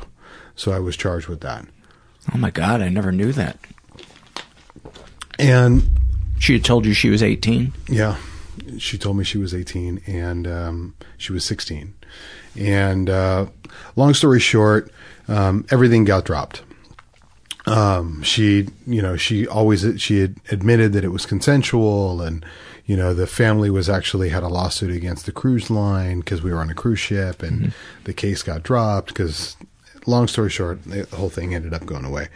But I remember when I walked into a support group not far from where I lived, and I knew that there were... Were you court ordered? I was not. Okay. I just knew intuitively that for some reason I should go, and I don't know how that I knew that there was one going on at this one rec hall, but I knew that there was one going on at this one rec hall. And I started going, and I remember I was about 90 days sober, supposedly. And I went to support groups and identified as an alcoholic, a sober alcoholic, for 2 years, loaded every day. I got high every day and was lying about it in support group. And I had a sponsor. I went to men's meetings. My sponsor and my friends started a men's stag meeting, and I'm high every day, lying every day in support group every day. And, so if you have to go and you're not sure if you can walk into that one of those rooms and actually walk in there without being under the influence, go, because you're welcome there. You can go to any support group, whether you're sober or you're not. If you're making an ass out of yourself, they'll ask you to leave. But, if you walk in there and you're loaded, it's okay. I did it for 2 years, and it's important that I say that. I meet this guy, and I'm really bummed out. I can't figure out why I'm so bummed out. I'm going to support group and I'm still bummed out because I don't know why. Maybe it's because I'm loaded every day. But, so he says, come meet me over at Maria's. I'm with my sponsor. We're over at Maria's having dinner. And so I sit down, and this 6'7" dude is sitting across from me, and I sit down and he talks for an hour straight. So I asked him to be my sponsor. Yeah. I'm walking out of the bathroom of his house. We all met at his house a couple days later to go to a group. And, I walk out, and there's this picture on the wall, and it's a picture of him with the tank top on, with the half sleeve tattoos, and it clicked. It was exactly 10 years later, from 17 to 27. This is that guy that I ran into at the coffee house. He was my sponsor and the whole 2 years that I was around. And, at that time, I didn't tell anybody I relapsed. I just, because I had never really been sober, I just kind of stopped going and kind of walked away. And I had met her, and she was my higher power. And because I can get addicted to her, just like I can get addicted to it. And so fast forward back to interventions on TV. I can't believe I got here. The next morning, we come to around noon. We have to get downtown because we have to get more drugs. And I had stolen a check from my work, and I was going to cash it at the Bank of America at the corner of Woodman and Riverside. And I had been, smoking crack for 3 days, and she's in the car, nodded out from, the last shot of heroin she did. And I pull up to the side of the bank, and I walk around the corner, and walking out of the bank, it had been 3 years plus. Walking out of the doors of the bank was this guy, Tommy, and, 6'7", and he just looks down at me and he goes, "Hey, homeboy, how you living?" Mind you, I'd been in meetings, with people, and I'm in line at 7-Eleven. I got a case of beer under my arms, and, "Hey, how's that support group working out for you?" "I'm good. I got this case of beer. I'll catch you later," and never cried out to anybody at that time. But for some reason, when I saw him at that moment, I had what it talks about in our literature as a white light experience. And I looked at him, and the words that came out of my mouth, I will never forget. I said, "I need help." I said, "I can't stop. Can you please help me?" And I kind of fell against the wall of the bank, and the words I was saying as I was crying, and I couldn't stop, and I couldn't stop crying. And he put his hand on my shoulder, and he said to me, "You're going to be okay." And he was right. He was right. And I don't know how. I don't know how. I don't know why. I don't know any of that. I really don't. I just know that it happened. And somehow in that moment, I believe it was a power greater than me, came into my life and gave me the ability to say that to him, And that guy saved my life, That guy saved my life in that moment. And he's an amazing guy. The stuff he does today is just amazing. And he said, I kind of gave him a quick up to date. She's in the car and, she'll go sell her ass if, I don't buy her drugs. And he says, go tell that girl that you are done and it's over with. And I'm like, but she's going to leave. And he's like, let her go, let her go. So I got in the car. I don't know how I did this. Up until the moment I said, please help me, the moment before that, I was paralyzed by fear that she would leave. And I was going to do anything. I was going to steal checks, to run into that bank, to do whatever I had to do to keep it going because I needed to get high and she needed to be there. But he said, do it. And I was just willing, like we were talking about that willingness, man. It just came to me, it wasn't coached into me. It was just given to me. And I think too, part of what that power comes from that gives us the ability to learn a new way of living, at least this was my experience, and I get the feeling it was your experience too, is there's an energy coming off that person whose direction we follow, that we can see something is working in their life, and so we believe that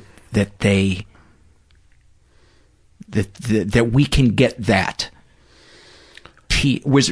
Let me ask you, Tommy, I know Tommy well enough to know that one of the words Tommy used to use with me a lot was consistent. And I knew that Tommy was consistent, and I knew that he was sober, and I knew, you don't run into somebody at 17, at 27, and then in a moment where you're probably at your weakest in your life, did I intuitively put all that stuff together in that moment? Hell no. But, there was something about him that I knew that I would be safe there. And, so, I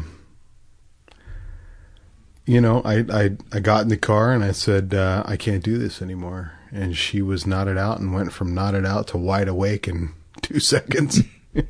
And what do you mean you're not, what are you talking about? We got to go downtown. And I'm like, I can't do this. I'm done. You don't understand. I'm done. I'm not going downtown. It's over. I'm done. And she's like, are you really going to do this to me, you mother? Like the whole 9 yards. And she grabs her bag and she's throwing needles in it and just trying to get her stuff together. And, she gets out of the car, slams the door, walks across the street, and literally it's almost seemed like the first car that came around the corner, she hopped in and just took off. And I'm like in my car driving, trying to chase her down because she's running across the street. There's a median, so I can't flip around. And, and I'm on the phone with Tommy and he says, let her go, man. Just let her go. And, he said, come meet me at my shop. And, I did. And, I went to a meeting and, I heard this guy who had a long time sober. I heard him say, I love being sober today. I love being sober today more than I did when I first got here. And the only thought that came into my head was yes. Yeah. I want that. Yes, I want that. And, I remember, so I get back from that meeting with Tommy, that first meeting, and she comes back to the house with Sugar Daddy, and she's like, it was the next morning. Mm-hmm. That happened like around 2:00 in the afternoon, 1:00 in the afternoon. I went to a meeting with him. I came home. I smashed all my drug paraphernalia. I had my last hit of weed and came down because I had been up for 3 days on crack. And I remember smashing the pipe thinking, like, really? Like, that's it? And I did. And I threw all the crap in the trash and I went to bed and I woke up in the morning to her knocking on the door at like 7 a.m. And she wanted her clothes that were in the house. And she grabbed me by the throat and she got, she was crazy. And I opened the door and she grabs me and like I'm trying to get her off of me. And I didn't realize it until later, but she had, I got all her stuff, put it in trash bags. It was very dramatic, yelling and screaming. The neighbors are going, what the hell's going on? My friends came and picked me up later, guys that Tommy sponsored, and they said, what happened to your neck? And I'm like, what are you talking about? So I look in the mirror, and sure enough, she had made marks on my neck. And now I'm getting worried because she's crazy enough to, like, you know, go to the police and say that I did something to her. And so they, you know, one of my friends had been in a situation similar, and he said, listen, you just need to go to the police station and you file a report on what happened, you know, just so that it's on record that that happened. And I was very reluctant. The last thing I wanted to do was walk to the police station. And so we went to the meeting, and after the meeting, they dropped us off at the Van Nuys police station, which is like right by my house. And one of the guys stayed with me and stayed the night with me. And I remember sitting on the bench in the waiting room of the Van Nuys Police Department, and I'm looking there, and the cops are watching World Championship Poker, and they are not really wanting to help me or write a report. And I remember looking at the time, and it was like 11:45, and it dawned on me. I had smashed my pipe around 10:30 the day before, and I had a day, you know. I had one day. I can't believe it, you know. I felt so proud of myself, you know. I was shocked. I was proud. Couldn't even remember the last time I went a whole day, you know. And I went to bed that night, and I woke up the next morning, and the first couple of weeks, couple of months, I mean, I was binge drinking every, 3-4 times a week. I mean, I had to detox pretty bad. I did not go to a rehab. I have nothing against it, but I personally don't believe in it. I think some people need medical help to get off of certain substances, without a doubt, or they could really hurt themselves, or they could die. Was not my case. I wasn't going to do that. And, I soaked pillows with sweat for 45 days. And, it was a hot summer.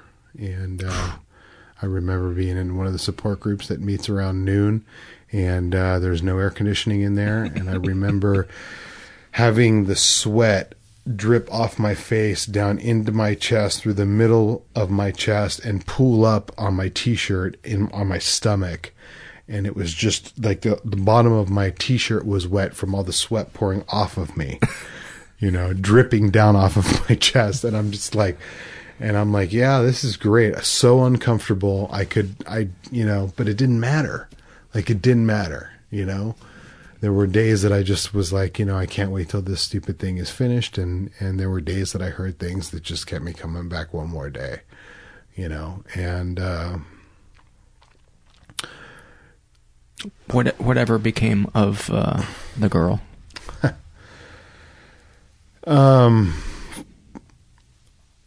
I got involved with an interventionist, somebody who had a show on TV, actually, and he's kind of a famous interventionist, and I just ran into him in a random fashion. And after about a year of being sober, I started to work with him, and she reached out for help. She's reached out for help about a half dozen times in the last 6.5 years. The last time was about 3 weeks ago. And it's always the same story. I just, you need to do this, and you need to do this, and I want you to do this, and, just come and let me stay with you, and no, you need help, Ash, and you need this, and da-da-da-da-da, and then, no, you don't understand, and you don't care, and nobody cares, and da-da-da-da, and these guys are down here raping me every night, and yada, yada, yada. And I'm like, when you're ready, when you're ready to stop calling the shots, and when you're ready to stop telling me how I'm going to help you, because if your plan worked, you wouldn't be calling me, and, she just doesn't get it. The interventionist, this guy does high profile interventions for extremely wealthy people. And he charges, $50,000, $70,000, $100,000 a month. And, he decided to help her for free. And, 3 weeks in a, private condo on the beach in Newport Beach with a chef and a therapist and a yoga and, you know, everything that the, you know. I'm so against all of that stuff. It's so counter to me. It's not, has nothing to do with recovery. Nothing. Zero. I think the ego needs to be smashed, not pampered. Exactly. With that 100%. You know, my sponsor told me when I started doing this work, he said to me, he goes, you know, working in treatment, recovery, or private, you know, intervention has nothing to do with recovery.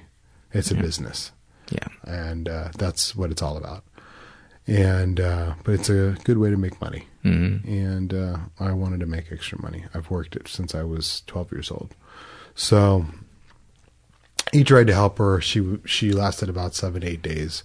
And then she ran back to the sugar daddy who rapes her and beats her and gives her drugs.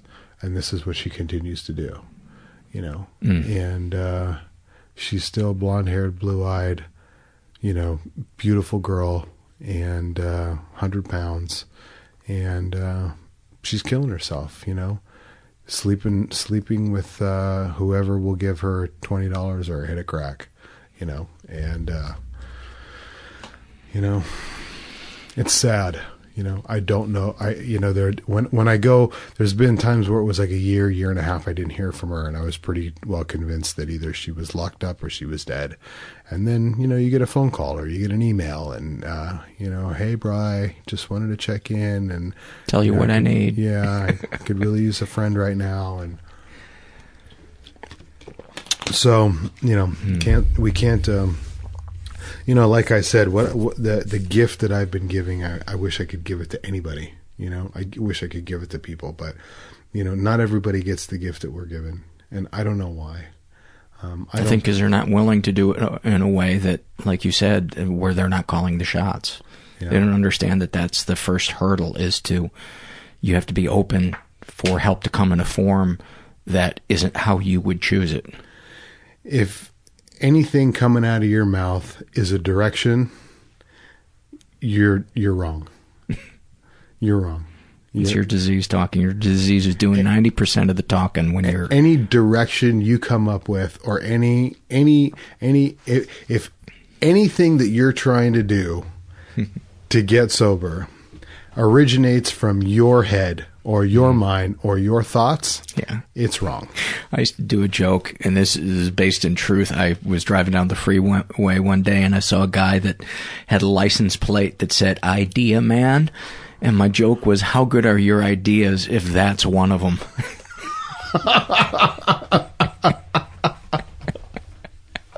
Exactly. What is it that Lee says? He says, the reason we have a sponsor is because when the idea comes from our brain and it comes out of our mouth, it sounds absolutely brilliant. But when our sponsor says the exact same words back to us, we hear how stupid it really sounds. You know, it's just, it's not like that forever, but, you know, definitely when you first come around, that's, you know, you have to be out of the equation. You know, you have to take the direction and you have to be willing to listen. You know, eventually you start to do some esteemable acts and your perception starts to change. And, you know, before you know it, you realize that you have this intuition of what's right and what's wrong. And when you take the right intuition, the healthy intuition, you know, that's walking in a spiritual path. You know, and, and it starts with the smallest actions, you know, like, you know, I was taught in support group, you know, you want to be spiritual, use your blinker. You want to be spiritual, return your cart to the shopping cart rack. I've shared that one many times on the podcast. Very spiritual action. You don't need to go to India to become spiritual. And you don't even have to go to Indio. It doesn't... Getting a yin-yang tattoo does not make you spiritual. No, not at all. It has to do with your actions. You know, it has to do with the little actions that you take. One thing that has helped me a lot is I hear the guys like you who have been around longer than me. Mm-hmm. And I hear especially one in particular that both of us love so much, who's got 49 years. Mm-hmm. And the cranky one or the other one? No, not the cranky one. Okay. Yeah, no, the funny one. Okay. The funny one talks about he's my father figure in the program. To so many of us. Yeah. Right? Yeah. I mean, what an amazing man. Amazing man. I don't think he realizes how amazing he is. Well, you know what? He probably does. Actually, we know him. But I mean, just an amazing man. And, and he says that, I don't have bad days, I don't have bad days, and I hear him talk about how it just continues to get better. He says, I have bad moments. Bad moments. But I don't have bad days. And you know what? I'll tell you something. The day that my dad died wasn't a bad day. I had some bad moments, but at the end of that day, it was a good day. I was able to look at some of the positives that happened during that day. I had guys that we all know that some of them that I'm very close with. And that's a very huge part of what happens in support group for me, is especially for a loner who's been left on his own his whole life. I finally became a part of and started to make some friends, and now I have relationships with men that I know will do things for me that my family will not, or can't. And, I had 5-6 guys at my house the day that my dad died, and I had, guys at my house for a couple of days after that. And I had guys calling me multiple times a day, checking in on me, picking me up, taking me to other support groups. And, Jimmy, who you had on the show. Mm-hmm. And Jimmy took me out to a support group one night, and it was the night that my father passed. And he says, I'm taking you, you're driving. And he says, and you're also going to speak. So I'm standing at this podium, and I'm telling everybody, my father died today, and I don't know, man. To be able to go through these things and just be able to go through them, and not have to drink or use over them, and not have that be a thought. Like, never did that occur to me. Like, man, I need to go get a drink, or I want to smoke some crack, none of that stuff ever came into my head during any of that, and that's not me, man. My best thinking is, hey, let's grab a crack pipe and go downtown with a bag full of diamonds. You know what I'm saying? Like, that's my best thinking. You know what I mean? And so, the fact that that's not the way it is for me today is, it's a lot different than when I came in. I think that's an understatement. It's a lot different than when I came in. Well, buddy, thank you so much for coming on and sharing your story with us, and being my friend, and making me laugh, and laughing at my stupid jokes. You make me laugh. I love you. You're an amazing man. You're an amazing man. Keep going. No. I'm going to ease my pants off. I'm done. All right. It's enough. All right. Yeah. This didn't end how I wanted it to, but no, I'll take it. No, I will not touch you there. That's part of the surrender. Thanks, Bri. Thanks, Billy. I love that man. Just saw him literally an hour and a half ago at our support group. And it was such an amazing meeting tonight. Just so many. I would say there was probably about 6 or 7 guys that cried while they were sharing. And there was as much laughter as there was tears. And it was just, I feel so incredibly lucky to have that place to feel and to learn and to grow, and to have people like Brian in my life. I'm a lucky man. I am a lucky man. Before we take it out with some surveys, I want to remind you guys that there is a couple of different ways to support the show if you feel so inclined. You can go to our website, mentalpod.com, and make either a one-time PayPal donation, or my favorite, a recurring monthly donation for as little as $5 a month. It may not seem like a lot of money to you, but it means a lot to me and to this show, because it keeps it going. And I ain't getting rich doing this show, and There's a lot of things I'd like to do to expand it. I'd like to be able to travel to other countries and record people. I'd like to occasionally be able to maybe bring somebody in from out of town that I couldn't do otherwise. I'd like to wear a crown of diamonds. That may seem a little excessive, but I feel like I'd be a better host with if I were bejeweled. I think I might be in love with the word bejeweled. You can support us financially by shopping through our search portal when you're going to buy something at Amazon, and then they'll give us a couple of nickels, and it doesn't cost you a dime, you cheap fuck. All right, easy, Paul. That's the cake talking. You can also support us by buying a coffee mug or a t-shirt, and you can support us non-financially by spreading the word about the podcast through social media. That means a lot. And by writing something nice at iTunes and giving us a good rating, because that boosts our ranking, and then that brings some new listeners to the show.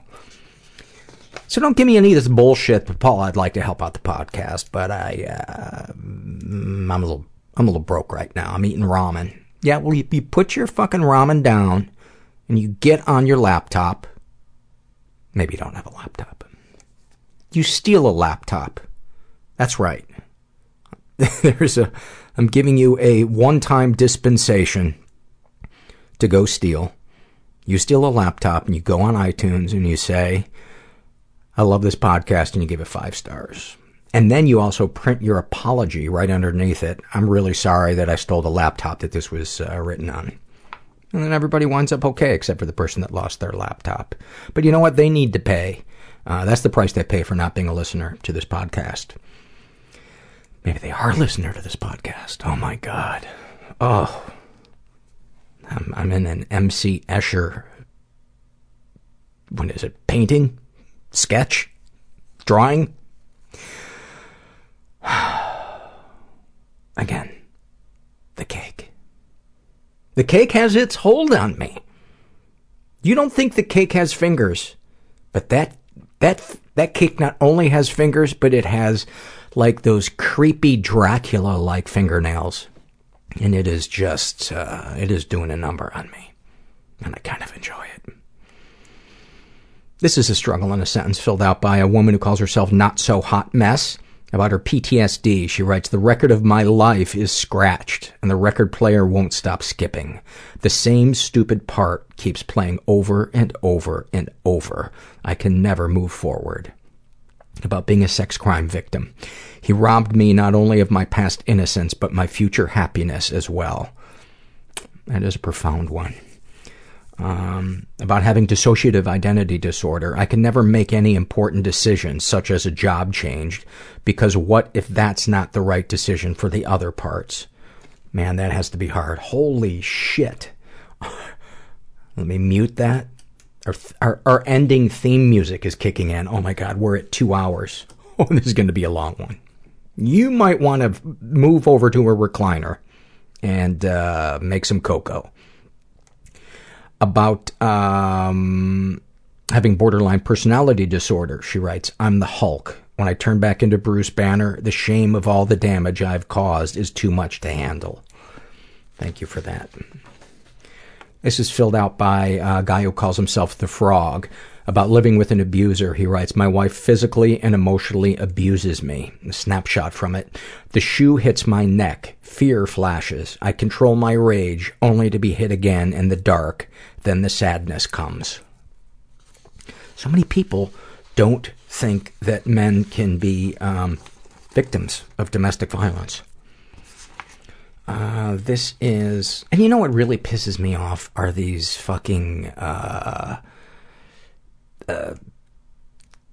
I'm sure there are good men's groups out there, but so many of them are just thinly disguised misogynists that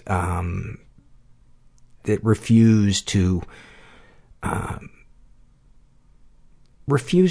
admit that most of the world is a patriarchy. And that's not to say there aren't some double standards where we get screwed. For instance, the hot 30-year-old teacher with the 14-year-old boy, that's still a double standard that is where people think it's okay and they're, wanting to high five the kid.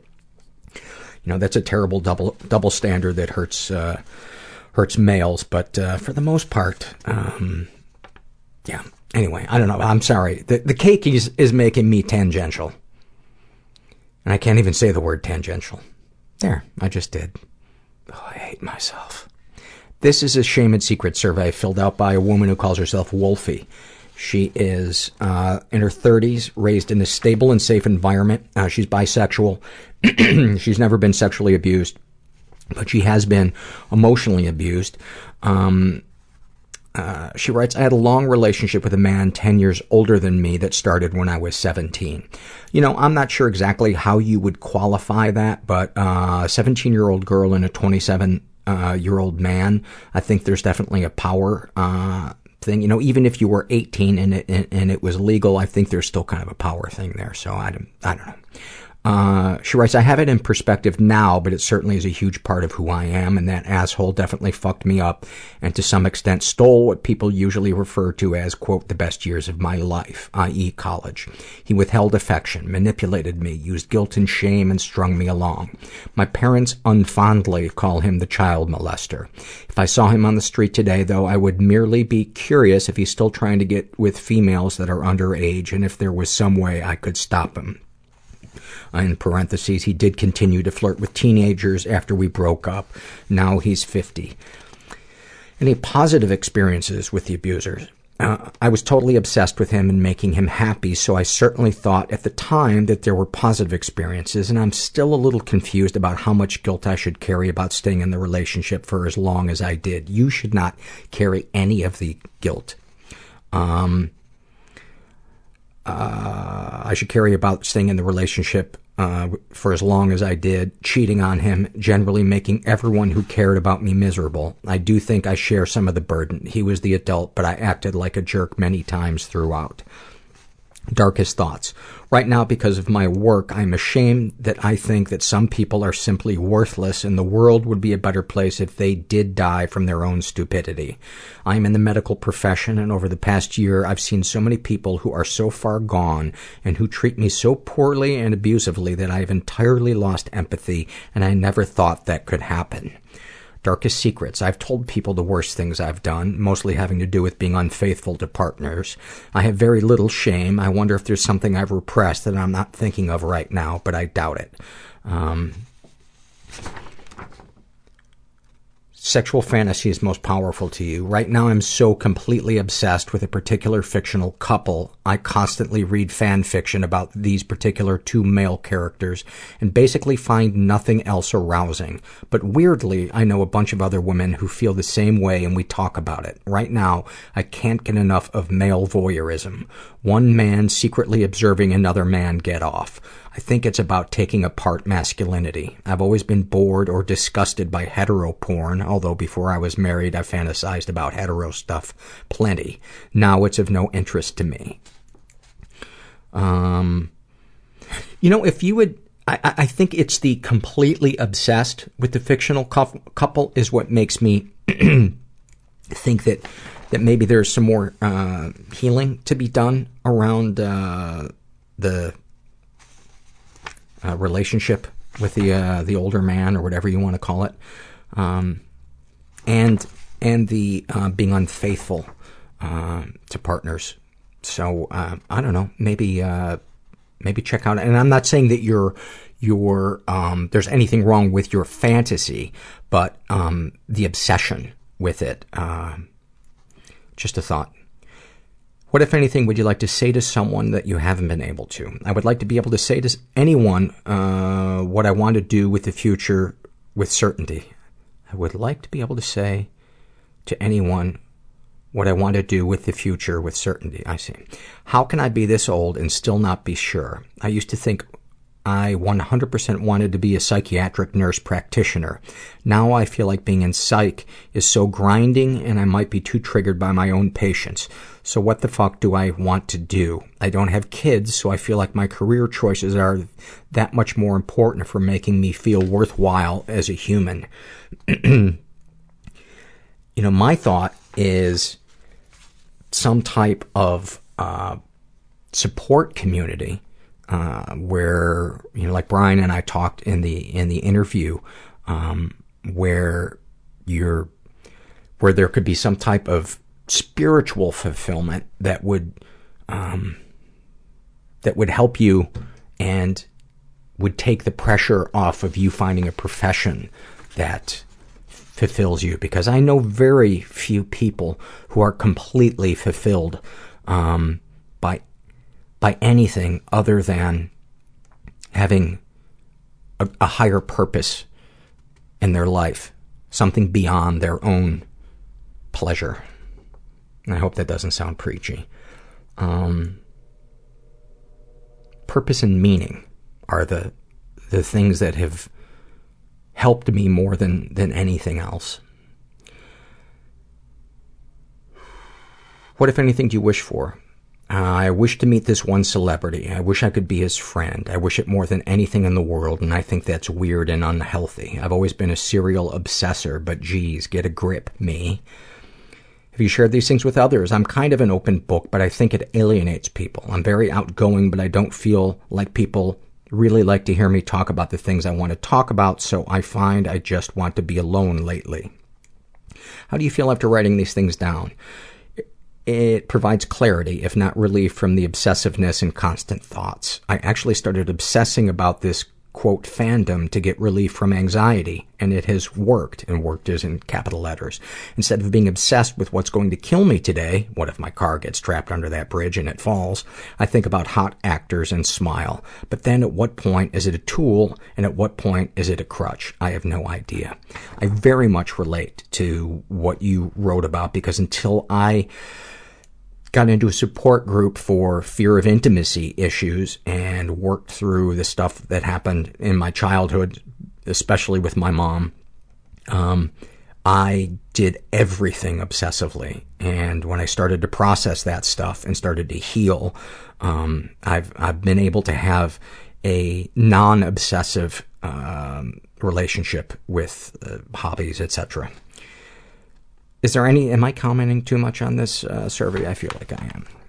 Is there anything you'd like to share with someone who shares your thoughts or experiences? I've lived with clinical depression and anxiety all my life, and I know you can have periods of recovery and periods of remission. I just want to tell people I meet who also have these problems that one day they are very likely going to look up at the sky or hear a song or taste a bite of pizza and think, that's good. I like that. And it's on these small things that the tide can turn. You talk about meditation a lot. It's been a main tool for me, particularly the words and techniques of Pema Chodron. Yeah, I highly recommend her too. She's got a bunch of books. Check out any of them. This is an awfulsome moment filled out by a woman who calls herself P. And she writes, today and I'm just reading part of it.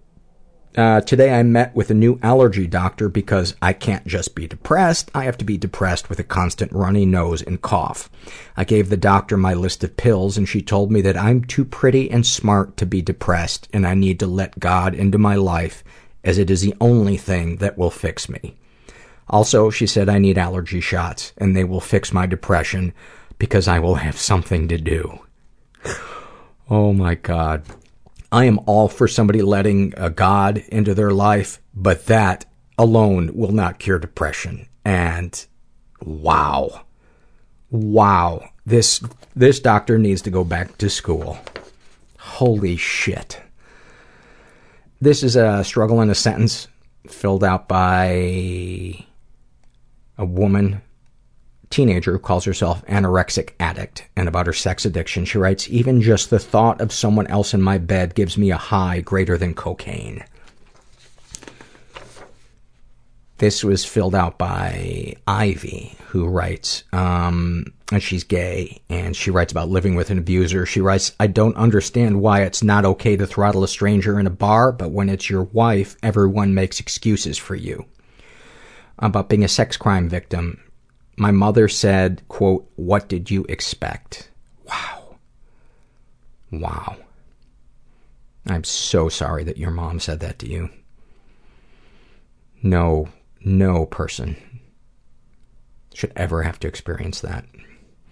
About her PTSD, she writes, I could live in a soundproofed rubber room and still manage to get freaked out by something. Thank you for that. This is a shame and secret survey filled out by a woman who calls herself newest member of the Texas X Club. She's straight, in her 30s, raised in a pretty dysfunctional environment. She's never been sexually abused, but she has been physically abused and emotionally abused. Both her father and her mother. The mother seemed to, the description she gives it is very long. So I'm just going to kind of fast forward to tell you, basically sum it up that they were both very abusive people.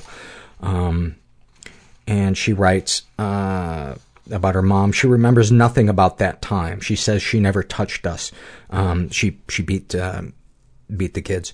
She can't remember her childlike tantrums, and I believe her. She was not there. She was not the mom who scooped me into her lap sometimes when she knew I needed it most. I can forgive her to some extent, but I can't forget because I am the monster that I am now because of them. Any positive experiences with the abusers? I absolutely have had positive experiences. These are my parents. There were good times when they were happily married. I remember good times from my childhood. We have good times now when we get together for holidays, probably because everyone is faking one big holiday orgasm of family nonsense. That is such a great phrase. A big holiday, or faking a one big holiday orgasm. I can't even imagine how many people fake the holiday orgasm every year. Oh my God. Thank you for that phrase. I am stealing it. She writes, it absolutely complicates things because I'm supposed to love people that created the mess that I am. I didn't have a shot in hell at a good life. I hate them for taking that from me, and I wish I knew why I continue to be on this earth when I hate it here. Darkest thoughts. A few times a day, I have to remind myself that I can't die because no one will be there to feed my dog. I'm really glad I got her in my divorce. Talk about a real lifesaver. Literally. And then she writes, in parentheses, crap, I need to feed my dog. Do you have any idea how many people write that same thing, that their pet is the only thing that is keeping them alive? Darkest secrets. Off and on, over the last 15 years, I've thrown up after every meal. I can barely eat in public. I'm afraid everyone will question why the fat girl is bothering to eat despite not being fat at all. I cut my arm all through college to try to release the pain. I've attempted to overdose twice, and both times I ended up scraping myself off the bathroom floor hours later because no one noticed I was in there. I am incredibly anxious all the time, but hide it so well that others can't hear the screaming in my head or see my hands shaking. But I'm the perfect woman. I'm told I'm gorgeous, beautiful, stunning, sexy, and smart. Who would have thought? Men look at me and wish their wives were more like me, and so I sleep with them and gloat about their jobless wives at home to make myself feel like I have some worth. But my worth is only as a vessel into which some poor married man spills his seed and then goes home to his happy family. I have a great career that I've carved out for myself despite waiting for the day that they see I'm a fraud, that I'm imperfect, that they should never have hired me. Sexual fantasies most powerful to you. Wholesome, good, vanilla, normal sex where I actually have an orgasm, where I feel connected to my partner, where I am in love with my partner and he shares the same love for me. What, if anything, would you like to say to someone you haven't been able to? To my dad, why didn't you get us out of there? How can you live with yourself knowing that happened to your children on your watch? To my mom's mental illness, how could you hit your children like that when you had the best of kids? To my mom's family, we asked for your help and you did nothing. You knew my mom was sick. Why? To my best and closest friends, help me.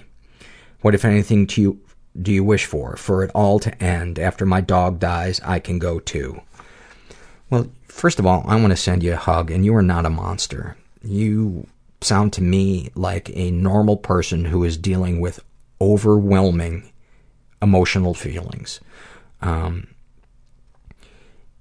I'm so touched by what you want to say to your best and closest friends, help me. Why not? Why not do that? Why not do that? Well, I know, because it's scary, and you're afraid of being maybe rejected by them or looking a certain way, but you deserve to live. You deserve to live. You deserve to want to live. And it just breaks my heart how much you are alone in your pain. And just sending you a hug and hoping that you ask for help, that you talk to a therapist or join a support group or have coffee with a friend and let somebody know what's really going on. And again, you are not a monster. This is a struggle in a sentence filled out by a guy who calls himself Cameo. And about his anxiety, he writes, if you compliment me, it sends my brain into overdrive, compiling an exhaustive list of reasons why you're wrong. Oh my God, does my brain do that? Oh my Lord. Wow, that is a great one. Snapshot from his life, standing in line at the grocery store and starting to panic, wanting to abandon my cart and flee to my car, but there's no food at home. Oh, buddy. Oh. This is an awfulsome moment filled out by a guy who calls himself Fish Tank Muck. And he writes, my mother, late 60s, a retired high school teacher, is a technological imbecile, narcissistic, and has weird tendencies to talk about sex all the time. Because I'm a mid-40s codependent man who has mommy issues, I let mom have a phone on my and my wife's cell phone plan. Mom gets off quite cheap, and she has me to constantly show her how to use her iPhone 6 Plus, even though she really needs some sort of moron-proof jitterbug. So she called me last week complaining how she couldn't get on Facebook, etc., and could I fix it. I drove over to her condo and suffered through her mentioning, for some reason, that when she wore an IUD back in the 1970s, my deceased daddy could feel the string thing when they were having sex because he was so huge down there. I said. Okay, give me your phone. She gave it to me and I fixed her phone in less than 10 seconds. While I was at it, I closed all of her open apps. I gave her back her phone, and Mom says, well, that wasn't so bad, was it? I figured I broke it or something. I looked at her and said, your Wi-Fi was just screwed up. I fixed it. By the way, I closed your movie that you've been watching, the wonderful actor Mandingo in his critically acclaimed virtuoso performance in Black Monster Fucking Tiny Nymphos. Wow. I hope you've gone and talked to somebody about your relationship with your mom, because it sounds like she has no boundaries and is incestuous with you, even if she's not touching your junk. Talking like that to your child is fucking incest. And it sounds like you're really angry, which I think anybody would be if their parent was talking like that. And you deserve better. And that's a fucking funny story. So thank you, and thank you. This is a struggle in a sentence filled out by a woman who calls herself Everything Means Nothing to Me. About her depression, she writes, I feel selfish. I have no right or reason to feel sad all the fucking time, yet all I ever want to do is lay in bed feeling sorry for myself. Oh my God, do I relate to that? About her anorexia, I don't fucking care if you're hungry. You're a fat piece of shit and don't deserve food. Starve. It's the only thing you're good at anyway. And then a snapshot from her life. She writes, it's the end of the school day and I stop by the store on the way home. Ice cream, pound cake, muffins, I get it all. I'm anxious and excited. Finally, I take it all to my room, put the heater on and get the fuck on with it. I stuff my face until my stomach is about to rip open. Pure bliss. My emotions are non-existent. I then walk the 5 paces to my bathroom. I get rid of all of it. It's so easy. I wonder why everyone doesn't do this. I walk back, sit down in a pile of wrappers and plates. Is that? It is. A whole other pack of muffins. So again, it is. And again, and again, and again. Thank you for that. Thank you for that. I can't imagine how difficult an eating disorder must be.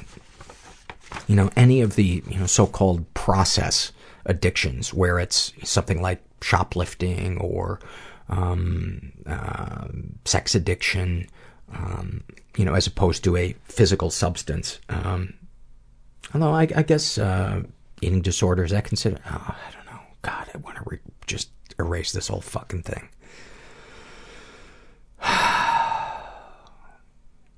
Doesn't have to be perfect. There is no perfect. It's an unreachable ideal. You're doing your best.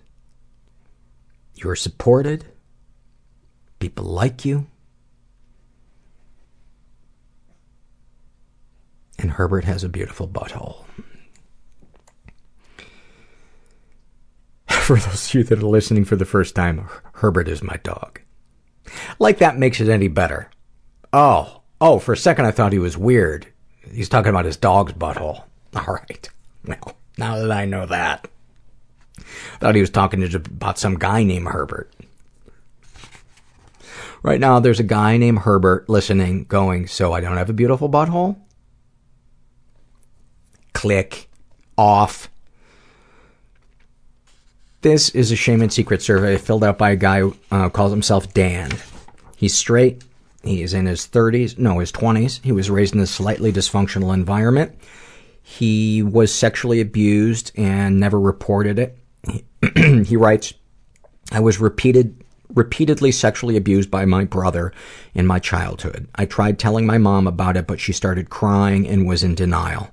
Years later, when I was in my 20s, when I brought it up again, she said she never knew.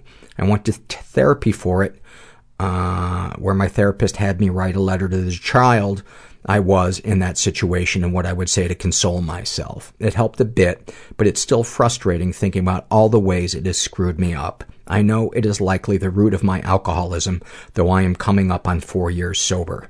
I know it may have affected my impulses and self-control, or lack thereof, in my relationships. He's also been physically and emotionally abused. He writes, I had a verbally and sometimes physically abusive father. His father was verbally and physically abusive to him, and he passed that on to me. He never supported any of my interests and always discouraged me from doing anything I was interested in. Though we went to therapy and became less abusive in later years, he still does not understand my interests. I don't think this is that uncommon for parents, but the years of emotional abuse have made our relationship pretty damaged. Any positive experiences with them? Yes, I've been friends with my brother my whole life, but we are both alcoholics. He is still using, but I no longer am. Darkest thoughts. Sometimes I wish certain people's spouses would die so I could be with them. Darkest secrets. I take an herbal supplement for depression that I feel guilty about, since when I lived with my parents, they told me medication was bad, even though it was really helping me. Now I cannot afford the treatment I was getting when I lived with them. Fuck your parents telling you that medication is bad. Wow. Oh. You know what I would ask them? Say, oh, I'm sorry, where did you get your medical degree? Remind me again. Sexual fantasy is most powerful to you. I don't really have any sexual fantasy I've experienced already, but I don't really have any sexual fantasy I've experienced already, but could always use more of them. What I really fantasize about is true love. What, if anything, would you like to say to someone you haven't been able to? I'm hurting inside. I can't explain it all and don't want to scare people away since there are so few people in my life already. I don't really have any emotional support in my life right now. Well, if you're getting sober, and you're not in a support group for sobriety, that might be a really great place to get some emotional support. What, if anything, do you wish for? A lover, a friend, and deep inner peace. Have you shared these things with others? I am open about anxiety and depression, but don't go into details with most people. I don't want to be a burden to people, and I feel like people will see me as inferior for it. To which I say, bullshit, bullshit, and bullshit. You would not be a burden to people. You would be giving people a chance to be of service to you, to be there emotionally for you, and they, in turn, would feel a sense of meaning and purpose from doing it, so you would actually be helping them. The person who is a burden to people are people that, where it's just a one-way street and there's not a conversation and it's just the same thing day after day after day after day, and you're draining them. But you got to go a long way to become that draining to people, to good people that are capable of speaking, in emotional language. So, those are all lies that your head is telling you to keep you alone and separate and miserable. And you deserve better. How do you feel after writing these things down? It's good to write it out, but I don't feel great about it or anything. I'm filling this out at work and a bit nervous, hoping that I don't get caught. Maybe not the best idea, but it'll work out. Is there anything you'd like to share with someone who shares your thoughts or experiences?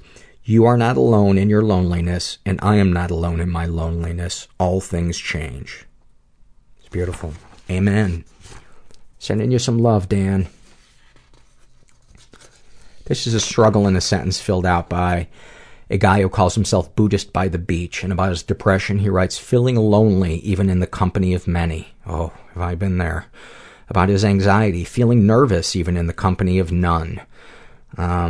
Snapshot from his life, a pendulum swinging from feeling depressed because no one cares about me to feeling anxious because everybody does.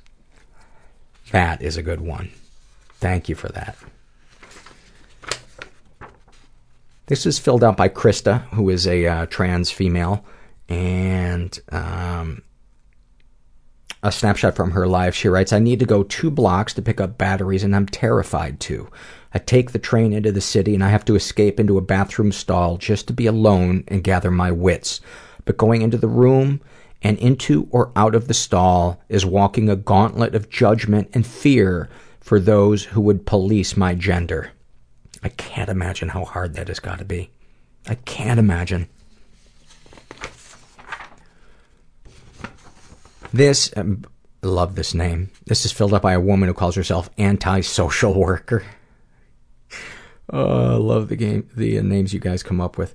About her bulimia, she writes, everything, my happiness, sadness, hopefulness, fears, successes, failures, all exist in the several square feet of my bathroom. The toilet becomes my altar, my confession booth, and if left unchecked, my grave. That is one of the most profound things I've read since starting the podcast. Wow. Wow. Whew.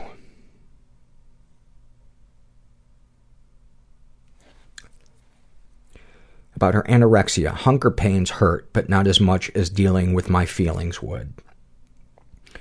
Snapshot from her life. Coming home one night to a particularly putrid scent and opening the closet door to discover that the tens of freezer bags full of vomit I had stored up had finally burst, spilling the contents of my stomach all over everything in the closet.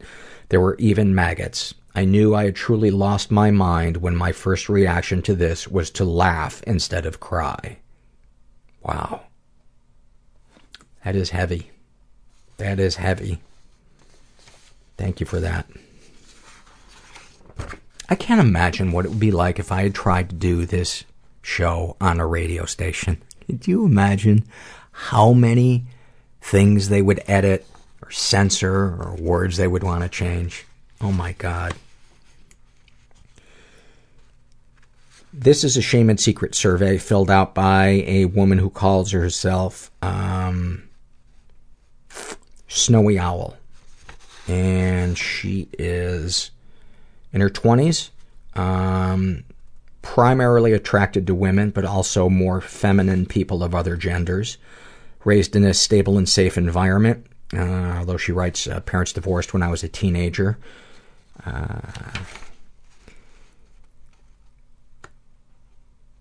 Let's see. Have you ever been the victim of sexual abuse? Some stuff happened, but I don't know if it counts. And also, no, I have never been sexually abused. The unusual things that happen to lots of women. In 9th grade, a group of men drove slowly around the block again and again in order to follow me on my way home from school, yelling sexual comments and threats at me.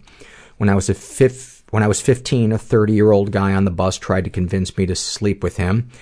Also, when I was about 10, I had a sleepover with a girl my same age from my soccer team. I think she must have experienced sexual abuse herself because she was very sexually knowledgeable for that age and very aggressive about trying to get me to role-play sexual acts with her. She completely ignored my obvious cues that I wasn't interested or comfortable, and when I finally tried to run away from her, she followed me and grabbed at me, continuing to suggest sexual acts we could try until I had to make up an excuse to get inside and away from her. I told my mom what happened, but she didn't really understand how freaked out I was, so she kept an eye on the girl but didn't make her go home. That night, the girl came into my room and asked if she could sleep in my bed. Of course, I refused. My parents were actually pretty good at teaching me how to set boundaries, but I was terrified and stayed awake until I was sure she was asleep. If I was less confident in my own gut feelings, it could have turned out so much worse. But still, the incident really stuck with me.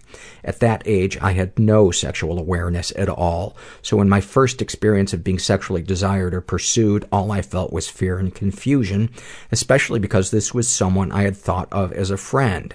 The only reason I don't label it sexual abuse is because I truly believe she was too young to really understand her actions or be responsible for them. I was so traumatized in the weeks after that incident that my parents took me to get EMDR therapy. It helped so much. I kept my memories, but the fear had bled out of them, so I could think about what happened without panicking.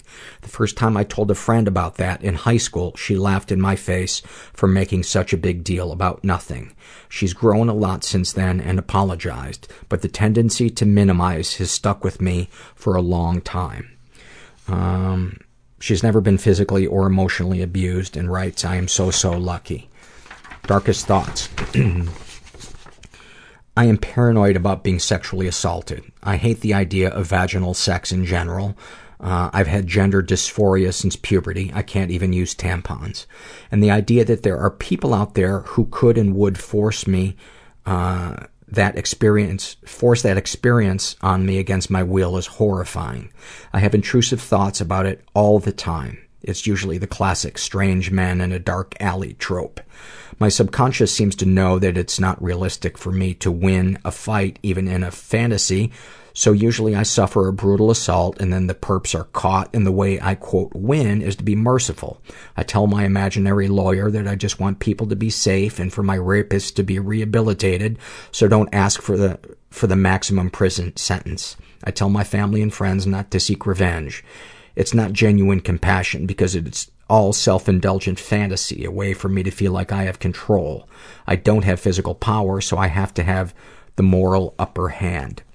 Oh, you are an incredibly insightful person. Darkest secrets. I don't have a lot of secrets. I've been in therapy for many years. Have good friends, even if most of them are on the internet. The one thing I can think of that I'm actively hiding is this one time in my freshman year of college when I wrote graffiti that was violent and threatening, and I never told anyone in my dorm that it was me because, 1, it freaked everyone out so much, and 2, it was so embarrassing to me that I hadn't realized that what I wrote would sound that bad when it was anonymous. I was just teasing. I felt awful. Sexual fantasies most powerful to you. For as long as I can remember, in my sexual fantasies, I've had a male body. I'm usually having sex with a female. Everything else varies, but that doesn't. It's emotionally very frustrating and sad that I can't have that in real life. I've cried during and after sex several times. A lot of my sexual fantasies are about using my partner for my own sexual needs without regard for their feelings about it. I think it comes from that feeling that my sexual needs are in fact constantly going unmet. And it's probably the flip side of my rape paranoia. Fantasizing about rape is a way of taking back control. I'm not as ashamed about it as I used to be, and I'd like to thank my ex-girlfriend for finding those fantasies so sexy and for having such fun and compassionate sex with me. What, if anything, do you wish for? For my insurance to cover top surgery. Failing that, for several thousand dollars to fall into my lap. I've been wishing for this for so long that it still hasn't happened yet, so I'm trying to make it happen myself. And you know what? I want to apologize. Under gender, she wrote other, and it's complicated. So actually, I should have been referring to you as they all along. So I apologize to you. Anyway, continuing. They write, what, if anything, do you wish for my insurance to cover... Oh, we did that one. Have you shared these things with others?